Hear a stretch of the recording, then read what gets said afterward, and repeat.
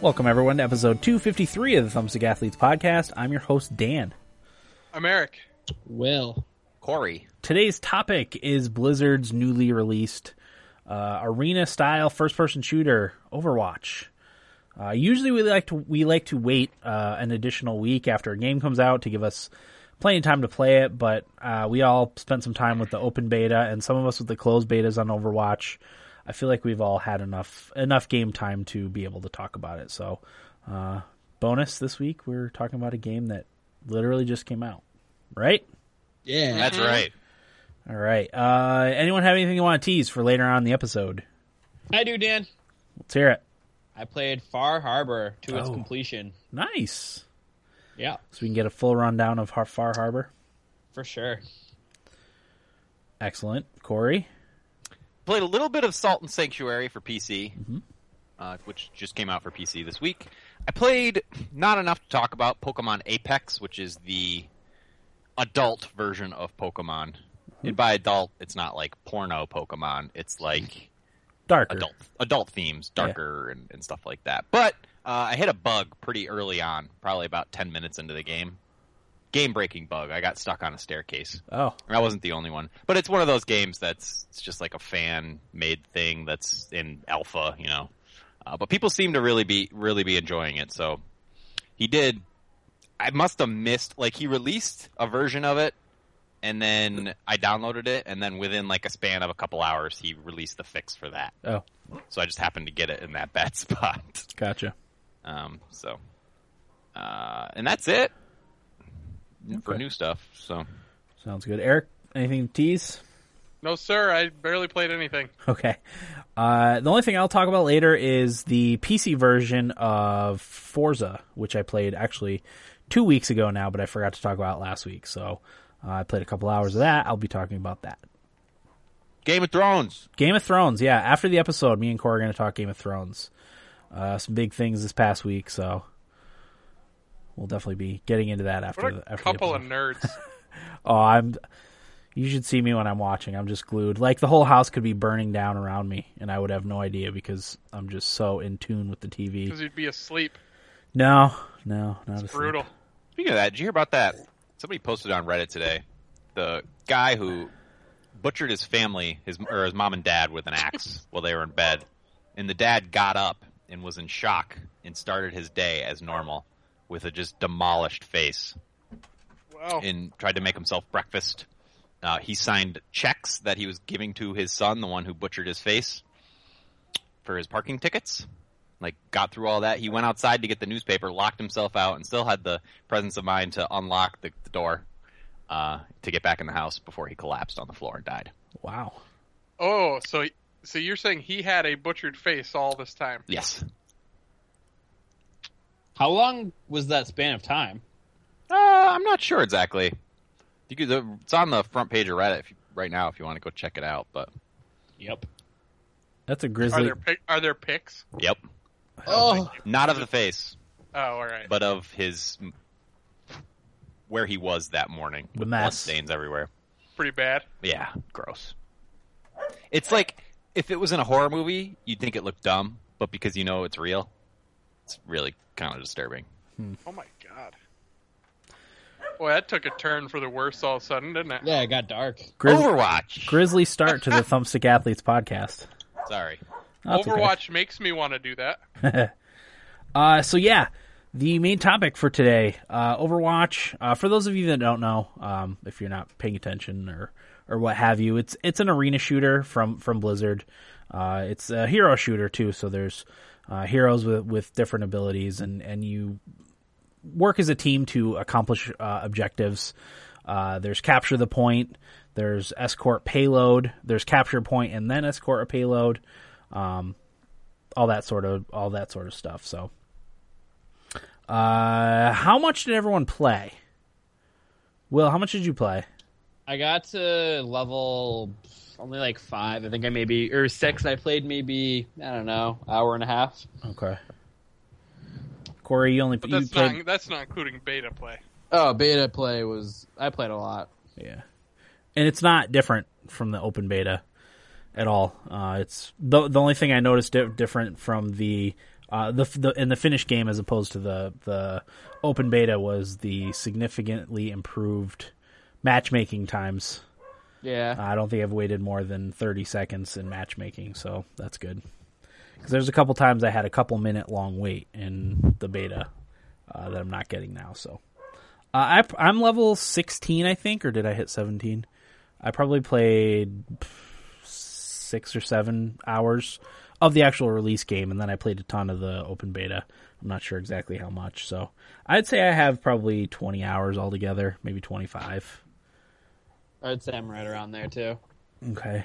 Corey, you played a little bit of the open beta.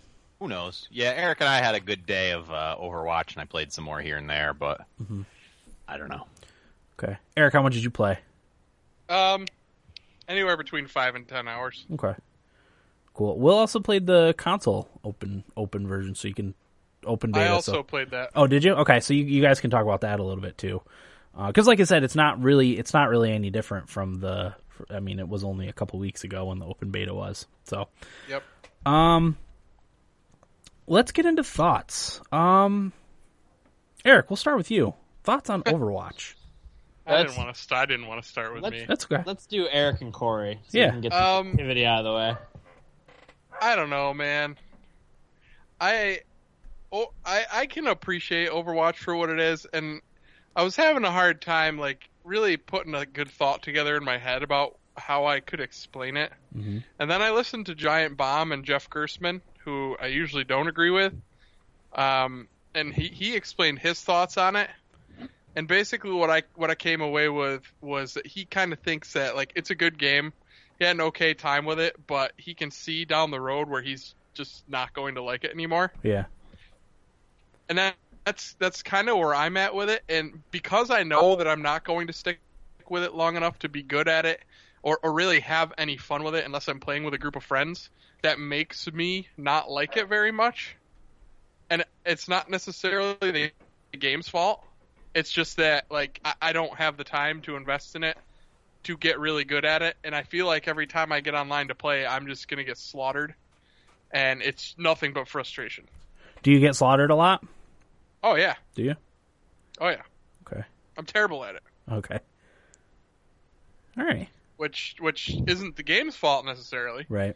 I guess I'm probably just past my prime in competitive shooters, and, like, I just don't care about it enough to get any better at it. Yeah. Like, I can appreciate the different characters and the heroes. Like, there's some that I like.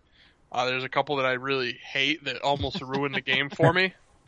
But yeah, I don't want to invest the time, and, like, I feel like if I was playing with you guys, I'd have a really good time. Yeah. You know what I mean? That would be fun. And if we could, I don't know, kind of put a team together that worked well together as far as the heroes go, that would be a good time. And trying to mix and match heroes and actually put some thought into it, that would be fun. Yeah. But me getting on and playing by myself is really not very fun to me. Mm-hmm. Okay. So that's basically my thoughts. All right. Corey, what do you think about it? I'm kind of in the same boat. Like, I know Gerstmann's thing was like Eric was saying, he worries about what the game will become, not what it is right now. Yeah. In that people will come up with ways to play that will just outpace the people who play casually by far. Mm-hmm. And it will stop being fun. And I know that matchmaking can kind of deal with that, but my sort of thing is I really appreciate the mechanics. The shooting feels good. The characters are easy to pick up on and play. And there's enough difference between all of them that they're all interesting and they all work together really cleverly. But I don't like the game that those mechanics are put into. Exactly. I agree 100%. I can totally appreciate what's there, but it's just, eh. Yeah. I mean, what are the game? I know we're going to get into more specifics of the game, but sure. Like the escort thing, and I want to play. I want to play these game mechanics in like the Division kind of game. Mm-hmm. You know, where there's a story and I can play with my friends at my own pace, or match up with other people at my own pace and learn about the universe a little bit more, and experience it that way rather than being a competitive online arena shooter. Sure. because I think there's a lot of good things there. It's just the game as it is. I had a decent time with, but like I have no interest in doing that over and over and over and over again, and being outmatched by people who play it substantially more than me. Mm-hmm. Yeah, there's actually been some rumors and stuff that they are going to have like a single player or like a co-op type of game mode like later on that they're going to add.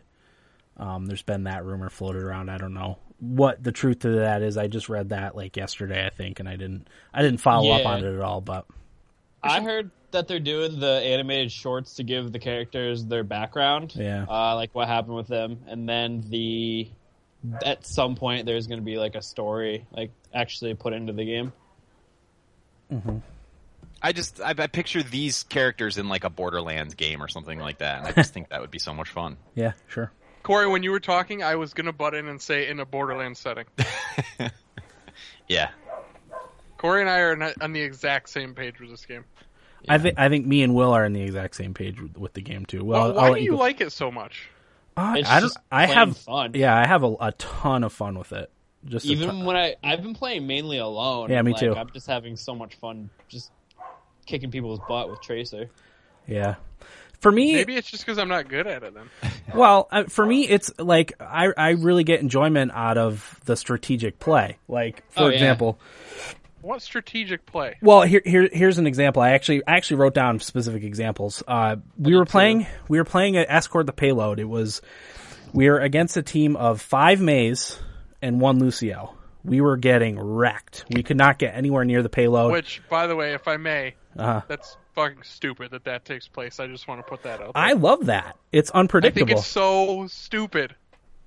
When I see people on my team as the same character, I want to say, would you two quit being a couple of dickheads and pick somebody else? Well, if it works, it drives me nuts. If it works, is the thing. Why not? Because I have another example of you're right. A game with 3 tanks that worked for me. But and you're absolutely right, but I hate it. Right. So what happened? We like I said, we were getting wrecked. I started off as D.Va. That's who I've been playing the most as. Dan. What? Dr. Va. Dr. Va. Yeah, Dr. Va. And you know, D.Va's kind of, she likes to get into the thick of it and mix it up a little bit, but you know, we were getting wrecked. So I switched to Pharah, and I just stood up on the rafters and just fired rockets down. And just that one change like turned the whole tide of the battle. And I really like being able to use that sort of thing to my advantage. That's really fun for me. I guess the difference between you and me with this game is that it sounds like you care about the outcome. Yeah. Oh, I want to win. I want to win. Yeah, me too. I don't have a good enough time to where I give a shit whether the team wins or not. So I'm just kind of like doing my own thing. Yeah. Like, I don't know. It's probably mostly my fault that I don't have a good time with this game because I just don't feel like I want to invest any time or energy into being good at it. Mm-hmm. Okay. Yeah. Well, I think that's exactly it. We just said how, you know, we appreciate what's there, but we just don't like the game. And it sucks because I really thought that this game was going to be like a Rocket League for me, because I think they're similar in terms of like they're quick games. You can just jump in, play a few games, and be done with it. And I feel like similarly with Rocket League, there can be as much strategy as you want or as little strategy as you want. But with Rocket League, I feel like I want to invest the time, and Overwatch I just don't, and I don't know why. Yeah. What are your thoughts, Will? I really like it. Going back to the strategy part, I had a moment. Daniel, remember this map? I brought it in the other two, but Watchpoint Gibraltar. Yeah. Do you know when they come out in the very first area, and to the left there's that one place that there's the cliff right there, and then there's the building right there, and there's that like choke point? Yeah, yeah. Okay, so I'm Tracer, and we're all set up right there, and they're coming through there. And a Reinhardt comes charging at me, and he hits me and knocks me off the map. But because I'm Tracer, I use my 3 blinks. I blink back onto the map. I end up shooting and killing a Widowmaker and a Lucio. I go up to the top part of the building because I was getting chased. And I used my rewind and teleported behind them again and threw my sticky grenade on 2 more characters, killed the both of them, and then like I ended up getting gunned down at the end of that. But like Was it play? It's just- Was it play of the game? No, it wasn't. Oh, okay. A Torbjorn Bastion won play. Torbjorn. Blah. I can never say his name. I hate his Torbjorn. name. Torbjorn. Yeah, his turret got like 2 kills, and that was play of the Yeah. game. And I was like, I I had really I wish I had a moment where I could save that or thought about saving it because it was one of the coolest moments that I had with a shooter. Yeah, I had kind of a similar moment. I didn't kill a bunch of people, but I got hooked by Roadhog and pulled, and I fell down. It was, I don't remember which map it was, but I was about to fall down into lava, and I was like, wait a second, I'm D.Va, I can fly out of here. And at the last second before I landed in the thing, I was like, oh, I came flying out like a phoenix. It was fantastic. And Yeah, then I got landed. destroyed. Because you probably fell where all the enemies were, right? Yeah, oh yeah, everyone was right there because the payload was right there, so that stunk. There's just like so many combinations of like things that can work. Like I'm starting to realize like when you attack, like 2 tanks really help. Like if you use like Reinhardt or Winston with like Roadhog. Yeah.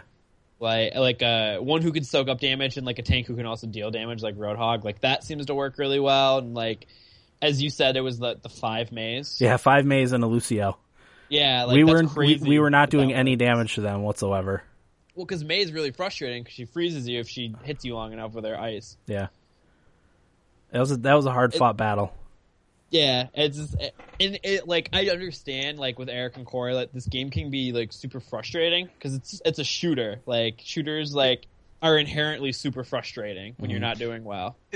Don't you just see that as an exploit using 4 or 5 Maze on a team together and like just being super fucking cheap and lousy? Well, no, because I mean, that's an exploit. No, they didn't win, so it didn't benefit that's them. because they suck. If they were any good, they would have. No, they wouldn't have because we changed our strategy. If they had, I can't wrap my head around it. I fucking hate it so much. They All you didn't. gotta They do didn't. is be Widowmaker and then snipe a couple of them. They didn't. They didn't adapt. They wanted to be the whole game, the whole escort the payload with 5 Maze and 1 Lucio. Like I said, once you know once what's my bothering me team the most adapted. is you guys are right, but I don't fucking care. Yeah. Okay, I have another one. Will, you talked about the 2 tanks. I played a match in Ilos last night. We got shut out. It was the one where you have to capture it 3 times in a row. We got shut out the first one as a balanced team because the game when you're picking your heroes will kind of tell you like what you need in your team to have good team cohesion. I found that doesn't really work that well. It really doesn't. Sometimes it really doesn't work sometimes. The second round, it was 90-0, so we changed up our team a little bit. We had 2 D.Vas, which were, as the tank character, a Winston. So we had 3 tanks, a McCree, a Torbjorn, and I was Pharah. And once we like got into that area and turtled, they couldn't knock us out at all. So we won the second game and actually shut the other team out in the third game. So fun. Yeah. And see, if I'm on the other team, I'm thinking to myself, look at these fucking bastards exploiting using the same character. And I realize it's strategy, but I guess I hate that that's the strategy, is to use the same characters that just... There's, like, sometimes, like, if you have the same character on the same team, sometimes it doesn't work. Like, I don't think 2 Tracers on a team, like, works at all. Like, I think that's not good because she's so squishy and, like, is going in to finish off heroes. Like, I don't think, like... you're not doing enough damage otherwise. So, like, you need characters like Reaper or, like, a Widowmaker or whatever, or a Genji to, like, do a lot of damage, or Roadhog. I don't know, I just think, like, some characters you can double up on. Like, Torbjorn is one you can double up on and be super effective. Like, we were playing a game on that map that takes place in Russia or whatever. Yeah, I can't remember the name of it. And you know the last part where it's that really small area and there's only that one place where you can kind of funnel in? Yeah. They just set up turrets in there and we literally, like, we couldn't do a single thing. Like, we were changing it up, but, like, we literally, they were just so much better that it didn't matter. So entrenched. Yeah, exactly. They just, like, dug in there with Winston, Torbjorn's, Widowmaker, Hanzo, and we literally couldn't do a thing. Yeah. I also had a game where almost everyone on both teams played as Hanzo. There was 9 Hanzos and then 3 other characters, which was awesome. I had never played Hanzo, and the guys on the other team, they were all Hanzo. And I think only 3 people on my team ended up being Hanzo too. But at the beginning of the match, they were trying to get everyone to be Hanzo. I had never played Hanzo, so I didn't. So we started the match, and I was like, you know what? Screw it. I've never played Hanzo. I might as well. And that ended up being really fun, too, because what they would do is they all saved their ultimates for the other team. They all saved their, the flying dragon ultimate, and they fired them all at the same time in a line, like towards the point that they needed to capture to clear us all out. It was awesome. That is pretty cool. That's a match I wish I had recorded, but you like Hanzo, Dan? No. He being your biggest nemesis? No, I didn't enjoy playing with him. I got a couple kills. I killed a charging Reinhardt at the last second before he pummeled me. So that was fun. But yeah, that's not a character I will be able to pick up. I don't think. Because I really do love this game a lot, and I guess just like if you're just not into shooters, like I don't think this will change your mind. I guess I don't know, because like Corey does not like first-person shooters at all and doesn't care for this game. So I guess like that's not true. He likes story first-person shooters. Thank you. BioShock, Metro, Borderlands. Yeah. I think it turns out that I actually do like first-person shooters. It's just I don't like Call of Duty's flavor and all the copycats of first-person shooters. Because I played Titanfall for 50 hours. Yeah. And really had a good time with it. It didn't last, but I don't know that any first-person shooter is gonna go the long haul for me. I probably will play Overwatch for a month or two and be done with it. I would argue that 50 hours is lasting. Well, yeah, for that game, definitely. Yeah. Yeah. Well, I mean, yeah, because that game a month or two after launch was a wasteland, I think. Yeah, it was. So, yeah. I don't know. I don't know about you, Dan, but I haven't been seeing too many Bastions while playing. No, I did want to talk about the Bastion because that's a big a hot topic. I know you guys have expressed your hatred for Bastion, right? Oh my god. Eric? Corey? I dislike that character almost more than any character I've ever played against in a video game. And I thought, again, going back to Gersman, he was kind of minimalizing the whole thing, saying, well, just don't walk in front of him. Okay, well, yeah, at a very basic level, fair enough, but like, how is there like no kickback or anything on that fucking turret? The range is ridiculous. Like, it's just crazy. Yeah. And I know there's counters to it. Yeah. So don't fucking tell me there's counters. I know that. That's why I was still bullshit. Honestly, like, regardless, all the games I've played, Bastion, he's mostly a non-factor. Like, probably one match out of 3 you'll have someone playing Bastion. I don't run into him that much. Yeah, honestly, I haven't been running into him very much either. I noticed when I played last, I didn't run into him that much either. Yeah. Which was nice. But, of course, when I did, when he finally showed up, I wiped my ass off the map. Yeah. Every fucking time. The time I find that Bastion is most effective is not like when he's camped out. It's when everyone's distracted and fighting all at once, and he'll like sneak off to the side and then set up his turret and then shoot everybody. That's the thing is when I'm in the heat of a battle and he can sit so far back because the range is ridiculous that like I don't even notice he's there. Yeah. And to me, a character like that should not be a part of a battle at a long distance like that using a fucking turret that really shouldn't have that kind of control. Oop. So I'm not thinking to myself like I'm at any kind of danger right here against Bastion. Yeah. But lo and behold, there he is, shooting straight at me. Does May's ice wall break? Yes, but you can shoot through it eventually, yeah. Okay. I was going to say, because I'm going to start using May when I see a Bastion and just setting up an ice wall in front of him. I wonder how well that would work. If I know Bastion, probably not very... He'll probably take that down pretty quick. I think know, he man. takes down Reinhardt's shield pretty quick, too. It does. He does, yeah. Super quick. Way too quick. Yeah. Yeah, I don't know. It's just like Bastion... Yeah, I don't know. I don't like Torbjorn either. He's getting more annoying the more I play the game. Yeah, he's honestly the one that's picking up more steam. The Bastion hate kind of like subsiding, and Torbjorn's starting to like be the one that is more annoying. Mm-hmm. I can see that. My biggest we'll talk about characters we hate, and then we'll talk about characters we love. For me, it's Roadhog I get really annoyed with Roadhog. Yep. He's same. With I mean, you. I don't feel like it's cheap or anything, but he always gets me with the hook. I play Diva a lot. That's the character I've been playing the most as. And it's really not so bad when you're in your mech, because I'll talk about Diva a little bit. She's a character that's in a mech. She's a tank. She has a shield thing that she can put up for like 3 seconds that blocks all damage. But she's also super mobile because she's got rocket jets or whatever that she can fly around the map. So yeah, when you get grabbed when you're in your mech, it's not so bad because a lot of times I can just fly through and not get shot. Like if I immediately start flying when he brings me in, it'll be before I get the shotgun blast in the face. But when after her mech is destroyed, she pops out and is just a character running around with a gun, squishy but fast, kind of like Tracer. So that's annoying when you're trying to run around and you get grabbed by Roadhog. Yeah, because if I'm not paying attention, because I play squishy characters mainly, like I just get hooked and like I can't do anything because I can't like get out of the stun fast enough, and like he just one shot kills me. Yeah. So I'm with you on that.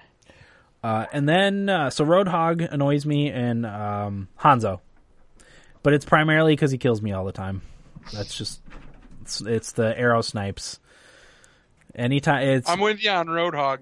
He pisses me off. He pisses me off a lot. I don't feel like I've been too upset with Hanzo before. Yeah, it's only funny. because I get Dan's killed. the only one. I get killed a lot by a Hanzo, and I don't know if it has something to do with the way I play, but it's always a Hanzo that freaking kills me. I have been seeing Hanzo a lot more. Yeah. That's who I've been using the most. He's pretty fun.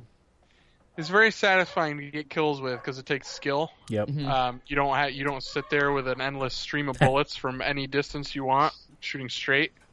So it's very satisfying when you pick somebody off like Farah if she's flying through the air. Yeah. And you pick her off with an arrow. That's nice. So I have enjoyed that. Who are your characters, Will, that you hate? Definitely Roadhog and Torbjorn, probably right now. Other than that, I get annoyed with Junkrat and Farah only because they can one-shot kill me. Yeah. But like I don't. It's not. I know it's because I'm playing a squishy character, so like I don't get that mad. But it's just like, of course I died by Junkrat. Yeah. I hate Junkrat's wheel probably the most out of any ability though. Yeah. Because that range is crazy on that thing. You could shoot it. Did you know that?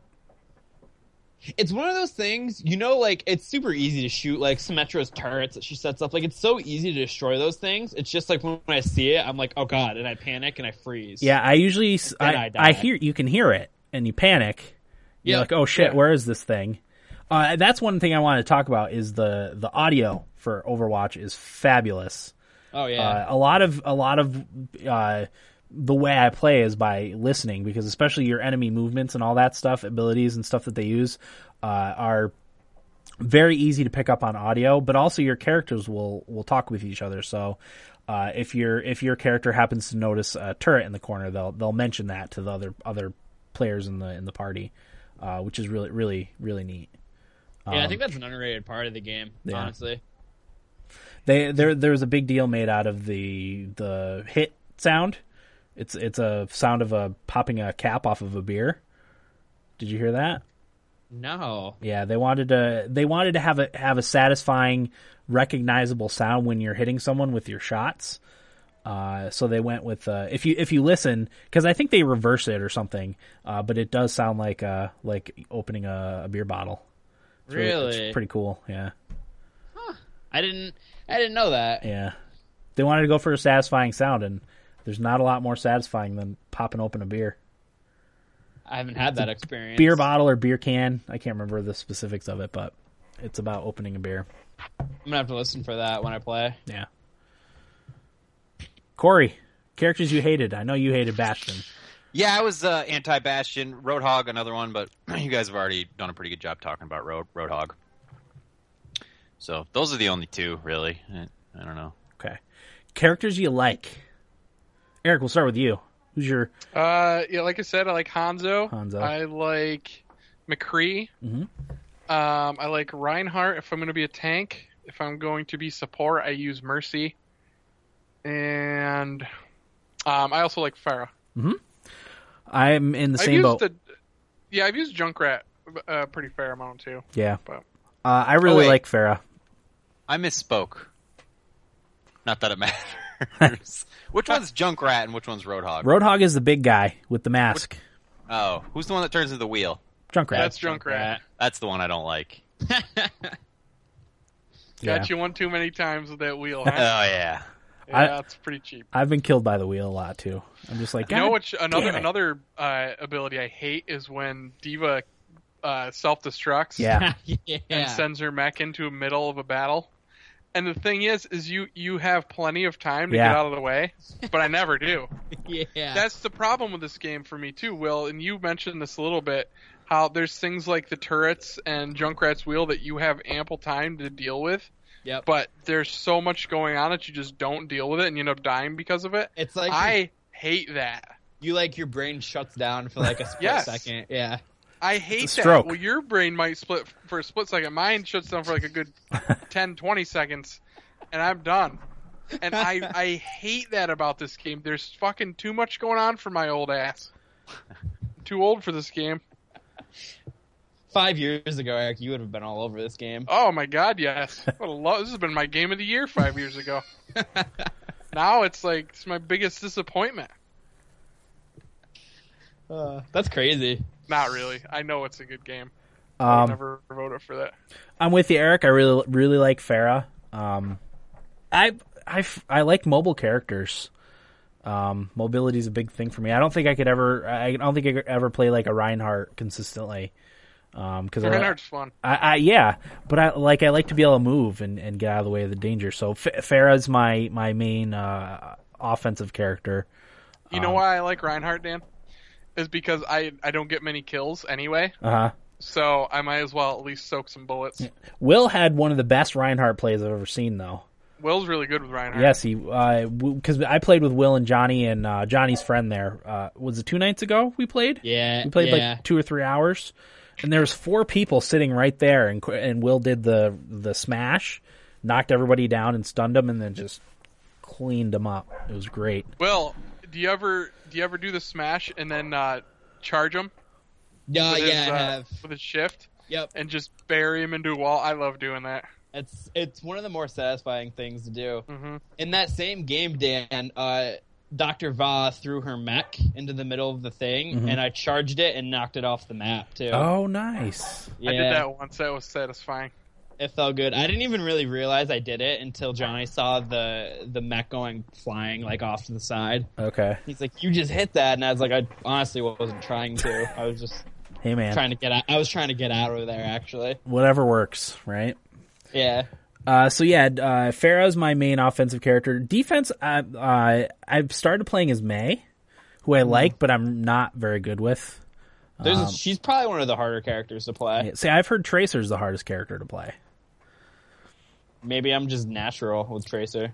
You're natural. Your prime gaming age. Yeah. It's true. We were talking about that in the chat room. Oh yeah, I'm reading. Yeah, Mei, I really like Mei, but not great with Mei. My tank character I play is, like I said, I play Diva. I really, really like the mobility, especially like when you're first coming out and you know how people are camped outside if you have to attack a point and people are camped outside the base. I really like flying behind them and disrupting that right away. There was a Bastion camped right outside the area where people come out in one of the last games that I played. So I immediately just flew out right behind Bastion and shot him in his little shiny spot and killed him almost instantly. It was great. See, and I appreciate that about the game, that you can do that, but I don't want to have to change my fucking character. If I want to be Hanzo, then goddamn it, I want to be Hanzo. One of the tips that everyone gives you when you're reading tips for playing Overwatch is it's to change your characters. I know, and I don't want to. I understand. That's the problem. You just solved it. And it's hard. It's hard too, especially if you're trying to get to know how to play characters. You can't play that character like every match or for a bunch of matches in a row. You know, you kind of gotta build a halfway decent team. So it is hard to get good at a character or two even. You know, you really have to have a stable of characters that you can play as. Yeah, I try to stay as the same character throughout a game. Yeah. Until I get super frustrated. Right. And even at that point, I'm not necessarily thinking how I can counter anything that's going on. Right. For me too. Like, if I'm just not playing well as one of my characters I usually play as, I'll switch it up. Or if the game's going horrible, that's when I'll try a new character just for the heck of it, just to experience someone else. And then my support characters is always Lucio. Again with the good mobility. I also like how he passively heals, so I don't have to concentrate on healing. I can just amp it up the boost and stay kind of in the vicinity of your teammates. Mercy, I think, takes a little bit too much focus. With Lucio, I can just shoot the enemies, shoot the bad guys, and heal passively. Yeah. Lucio, I think, is a good noob character. Yeah. He makes the game fun for noobs. Sure. He definitely did for me, especially with that pushback right click. Yep. Yeah. So Really, yep. So if you got a Winston or a Reinhardt barreling down on you, you can push them out of the way with the left click. Or even better, push him into a hole. Push them in a hole, push them off an edge. Yeah, definitely. That's a real good feeling. Yep. When you're skating around and you just blast somebody off the ledge. Yep. All right, Will, who are your characters? Okay, there's a lot that I like to play as. So, like, for offense, I play Tracer a lot and sometimes Reaper. I want to be good with Genji, but I'm just not. Yeah. He takes a lot of work. And then for defense, I play Widowmaker is probably my second favorite. I just have a lot of fun sniping with her. And when Johnny's playing Mercy, he just damage buffs me. So, like, I one shot everything, Nice. which is a lot of fun. Johnny really like. Johnny Yep. plays a great Mercy. He's really good with Mercy. He's really good with Mercy. I love playing with him because, one, support's always covered. Yeah. And two, he does an excellent job with Mercy. And then I really like playing Mei as well, and Hanzo, the few times that I have played him. With tank, I really like Reinhardt, but he's the only one that I really like in the tank. I don't like playing Roadhog. For whatever reason, I feel like everybody else is really good with him, and I'm not. And then support, I love all of the supports besides Symmetra. I probably think Zenyatta is actually my favorite support. Yeah. He's a lot of fun to play because how he works is like if somebody's hurt and you're near him, or that you just like look at him and you left shift and he throws a healing orb at them, so you can just dish out healing orbs to like all of your teammates if they're all hurt. And then I think it's his E ability, when he sees an enemy, he throws a damage orb. Discord orb. Discord orb, thank you. And then you just, like, in his, like, attack, he's just throwing orbs at people. And he does kind of a lot of a damage for a support character. Yeah. And I had a lot of fun when I played as him. But like I said, the only support character I won't play is Symmetra because I'm not good with her. Right. She does a lot more than healing. She sets up turrets and stuff. And I don't want to get into all of that. Yeah. Okay. Corey, who are your characters you like playing? Lucio, as I mentioned, Pharah is another one. I liked Widowmaker. I know people are hard on Widowmaker, but I don't know. Sometimes it's just nice sitting back and picking off some people. Why are they hard on Widowmaker? Well, people say she's a noob character. No, sniping is never a noob thing. Yeah. I would argue that. Really? I think... No, I would be on your side, Dan. Oh, yeah, I would. I mean, I've never been a good sniper. I just can't. Yeah, do it takes skill. It's like playing with Hanzo. He's the same kind of thing. Yeah. Especially because you have to wait until your thing hits 100% for you to be able to even do damage. Yeah. Mm-hmm. Yeah. So... I like having survivability too, even if it's just high mobility. You know, with Pharah you can just scoot up into the air. I mean, you're kind of a sitting target when you get up there, but you know you can boost yourself out of some danger. Whereas if anybody can pick you off. Yeah. Corey, anybody else you liked? Not really. I mean, I played most of the characters, some of them just for, one death or so. Sure. But, those are especially Lucio. He was the only character I played where I really enjoyed the game somewhat. So I mostly played him, except when it didn't make sense. Right. I switched to a Pharah or Widowmaker. Mm-hmm. Yeah. Okay. Any other thoughts, Will? Honestly, not really. It's hard to talk about it because we talked about it so much, like the weeks leading up to like the release and everything. Yeah. It's just, I don't know. I have a lot of fun, and I really enjoy this game. Yeah. Okay. I don't know. Did you guys want to talk about the Metacritic at all? I've got a couple things I wanted to go add. Corey, go ahead. So there's a very obvious way to play this. This is more of a question than a thought. Question for you guys. There's an obvious way to play this game once you play it enough, and that's, pick the right character for the right situation. Do you guys feel like the game does a good job of guiding people in that direction on its own? I think it does a good job of letting you know initially like what you need to have in a team to make a good team. But after that, like, you kind of have to be aware of what the characters are capable of and what you might need them for. Yeah.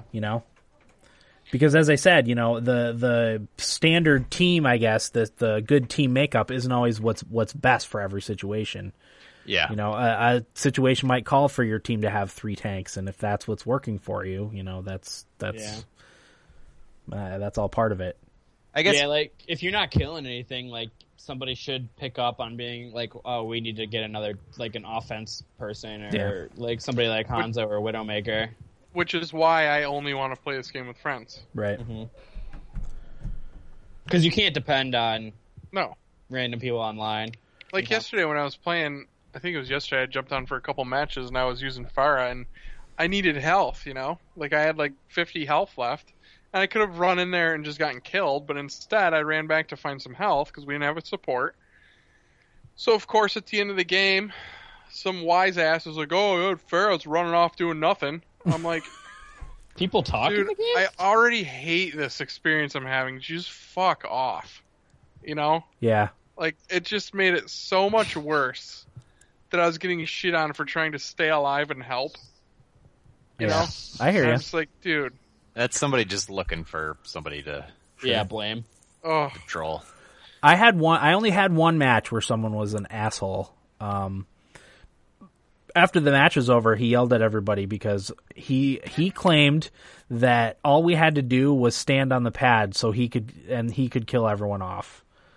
And he immediately left after he said that, and one of the other guys on our team was like, he didn't even do anything. He was cannon fodder. Like, shut up, dude. But that was it. That was the only asshole I've come across. Yeah, Heroes of the Storm was pretty nice to start too, wasn't it? What was it during the open beta when we played and we jokingly messed with the other team to get them riled up, and then it just like devolved? Yeah, that was great. Okay, that was funny. Yeah, I could see this game getting real salty, Corey. Like you were insinuating. I could see that for sure. Bad. As people start to, like, become, what's the word that I'm looking for? Not necessarily pros, but like real proficient with... Yeah. They watch the pros. Reaper. With Reaper. Yeah. It's the guys who watch the pros, but somehow yet still think they're a pro. Sure. So, like, if you're not on their level and you don't log in, 5 hours a day, you're just not good enough. Mm-hmm. Those guys are going to pop up for sure. Yeah. Okay, so this is my question for you guys then. When you're playing like a MOBA, like Heroes of the Storm, and you see a character and you're like, that guy is going to be the jerk who calls everybody out for being bad at the game. Based on their character? Based on their character, who would you say in Overwatch is that person? Reaper. Reaper. Probably Reaper, yeah. It's funny. I was going to say Reaper too. Why is that? It's because he looks cool and like. No, that's not it. It's the stupid spinning die ability that he does. Don't you think his shotguns are a bit over range? I feel like I've been picked off a few times where I'm like, I really don't think I should be getting hit with that kind of weapon from there. Yeah, because it's two. Isn't it two sawed-off shotguns? Is that what he uses? Yeah, I think so. Yeah. I don't know. Reaper's kind of shit. It's something I haven't picked up on, but I don't see Reaper a ton. There will be that. I see Reaper just about every game, I feel like. Yeah, me too. And if I do see him, it's in that stupid like army skin. Yeah, I don't know why Reaper came to mind when you said that, Will. I really have no reason to say that. I asked that because Reaper came to my mind, too. He's that guy that goes off on his own and tries to kill everybody. That's kind of what Reaper does. He infiltrates the other team with his teleport ability, and tries to kill everyone. That's going to be the pro. You know. Ugh. I hear you. The more we talk about this game, the less I like it. Me too, Corey. And That's fair. The older I'm getting, you remember how I used to be the guy that loved the online competitive games on this podcast? It was always me and Will. Yeah.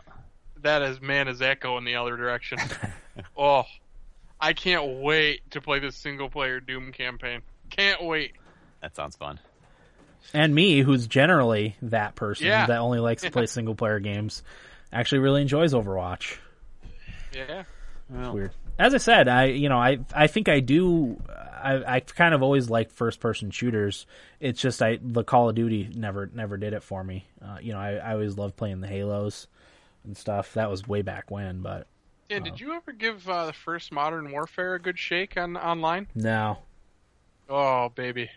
I've heard it was good. That was the heyday. No, Dan, good doesn't begin. Yeah. That was the heyday of shooters right there for me. Yeah, I was always more of the science fiction shooter guy. Yeah, you were. That's true. I only did a little bit of Gears Online, nothing to sneeze at, but or nothing to brag about. But it was Gears 3 too. That was the only one I really played online. I can just see the culture that's going to build up around this game, and I'm just going to hate them. Sure. I feel like it's got such a douchey odor around it. It really does. You know? I don't know why I feel that way. I have a hard time explaining any of my feelings about this game. It just is douchey. Yeah. I don't know. When you were talking about that guy, Eric, who said, "Oh, Farah's off doing nothing," like it gave me, I had a physical reaction to you saying that. Corey, believe me, so did I. I was so pissed. I was doing something. I was going to get health. Like, and no one played as a healer. Yeah, and my response was, "Oh yeah, she was terrible." Oh, and by the way, who gives a shit? Exactly. Like, who cares? I don't know. Apparently, a lot of people do. I don't. I want to win, but I would never get mad at somebody for anything. Like, I don't know. I just don't get it anymore. It doesn't bother me like it used to. Yeah. I don't know. Oh, I should say that all future characters and game modes and maps are going to be free. For Yeah, the game. I did want to talk about that. But first, let's talk about there's a little bit of a controversy, or not controversy, but some complaints about the tick rate. Are you guys familiar with the tick rate complaints? No. It's how often the game speaks with the game servers. It's got a much lower tick rate than most modern competitive first person shooters. So what can happen is you may do a move or use a special. Or ultimate rather, and it doesn't register, and you end up getting actually killed. I've noticed it twice where I thought I was using, or I thought I was in time to use. It was Diva's her self-destruct thing, but I went through the animation and everything, but when you go back and watch the replay, it doesn't show up because the game actually doesn't register you of doing that. You're quote unquote killed first, or in my case, her mech was destroyed. So that is kind of an issue. They've talked about patching it to make it faster. I was going to say that sounds like something easily remedied. Yeah, they can patch it to make it faster. Now that you mention that, I think I have noticed that. Yep. I didn't really realize it, but I have noticed where I was like, my super or whatever didn't work. Yeah, it's half the tick rate of normal competitive first-person shooters. Yeah, I can probably think of a couple times, two times that happened to me. Yep. So that is an issue to be aware of. Like I said, probably only twice I've noticed it in the since launch. I guess the 8 or 10 hours I've played it. So it is an annoyance. I don't know if they're going to fix that after the hype dies down and it settles into just a normal player base. I mean, it had a good launch, so something has to be wrong. Yeah, actually, I wanted to talk about that too because when I first went to play it 10 minutes after it launched here 7 p.m. Eastern, and I went to log in at about 7:10 and nothing. Couldn't connect to the servers. I was like, oh great, here we go, another Diablo 3. But it turns out there was some sort of issue, and the game just ended up launching 20 minutes early. As soon as I got in, that was it. I had no problems after that. So Yeah. got to commend them on that, especially the whole online only thing. Last time Should they we did be it, it did commending not them work. on that, Dan, or should we No, expect that? we should expect that. You're absolutely right. That's a good point. We should expect. It's sad that we should have to commend them on that. You're right. I You're was just going absolutely to right. say, where are we now in games where we have to commend a company for having a smooth launch? Yep. You're absolutely right. We shouldn't commend them. It should be expected, definitely. But I did expect at least some sort of issue, but I didn't have any, which was nice have a for a question. change. Yeah, go ahead. And we can talk about our experience with the console version as well. Yeah, here, but yeah. How do you feel about the $60 only entry fee on console? Surprising. I don't know that I would pay $60 for Overwatch. Oh, I like that. I like that talk. I think 40 yeah. 40 is about the maximum of what Yep. I maybe 50, like, because if you get the Amazon version, or if you get it from Amazon or the Best Buy Gamers Club, it's 48. That's pushing it. $40 is a good price point. 60 I Yeah. think is probably too much, at I least agree. for now. Here's where I'm at with that. I know I'll get $60 worth out of it, Sure. but I don't like that it is $60 because other than like online shooter, there isn't that much to it. Yeah. Because if you think about it, there's really only like 2 or 3 game modes, and there's a good amount of maps, and there's a lot of characters, but I don't know. I just don't like paying $60 for an online shooter only, as much as I know I'll get my money's worth out of it. And I was really surprised that there wasn't a $40 console version. Well, that's my issue with that is I know I've been on here before saying, like, I don't really like to bitch about the $60 price. You know what I mean? Yeah. Yeah. But since there is another version that has a $40 entry fee, Yep. I feel like I have the right to bitch about the $60 Sure. price for the consoles. And I don't think that's right, because it's really not. It shouldn't be a $60 game. In my opinion. I'd like to know the reasoning. Can you buy it digitally on the consoles, or is it physical only? You Digital. can buy it too. digitally, but there's only $60. Okay.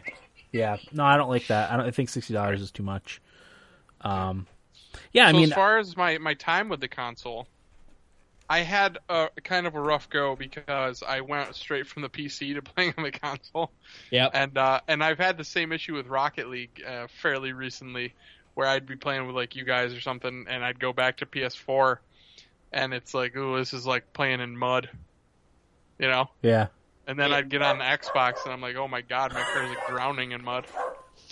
Right. But yeah, it was the same kind of thing. I mean, it ran fine. Yeah. It was just going from the PC with the mouse and keyboard and then going to the PS4. It was like it just felt so much slower and less responsive. It was tough to play. Okay.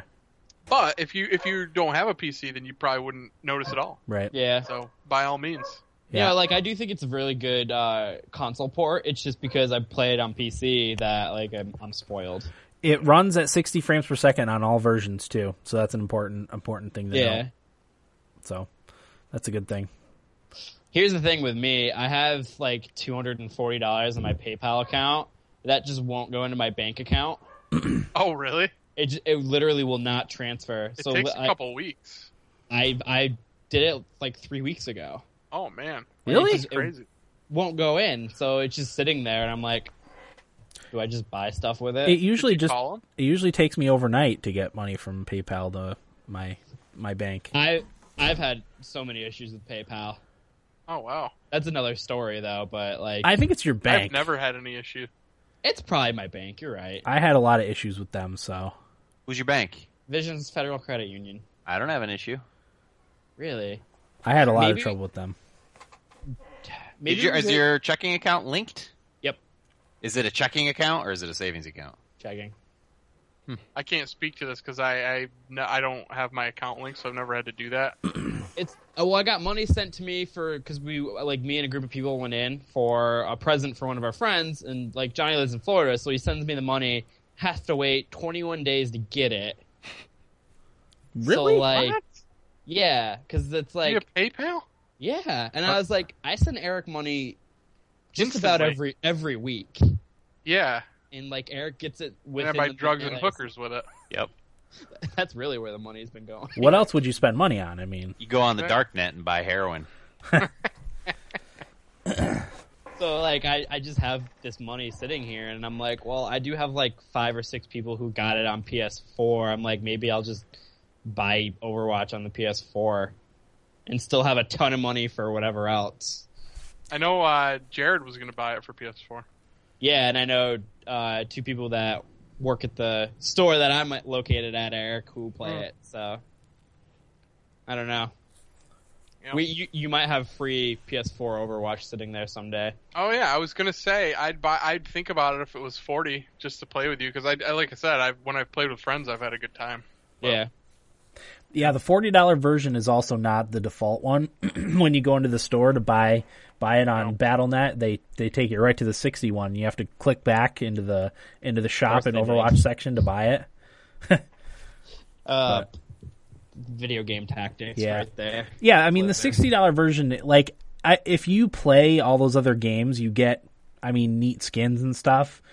So for those people, it might be worth it. Like it's got Hearthstone stuff in it, it's got Diablo stuff in it, it's got a Winston pet for World of Warcraft. So if you play all those games, it might be worth it for you. But I don't play any of those games, so Which is why I ended up getting the $60 version on PC, because I knew I was going to buy Tracer and Heroes of the Storm anyway. right.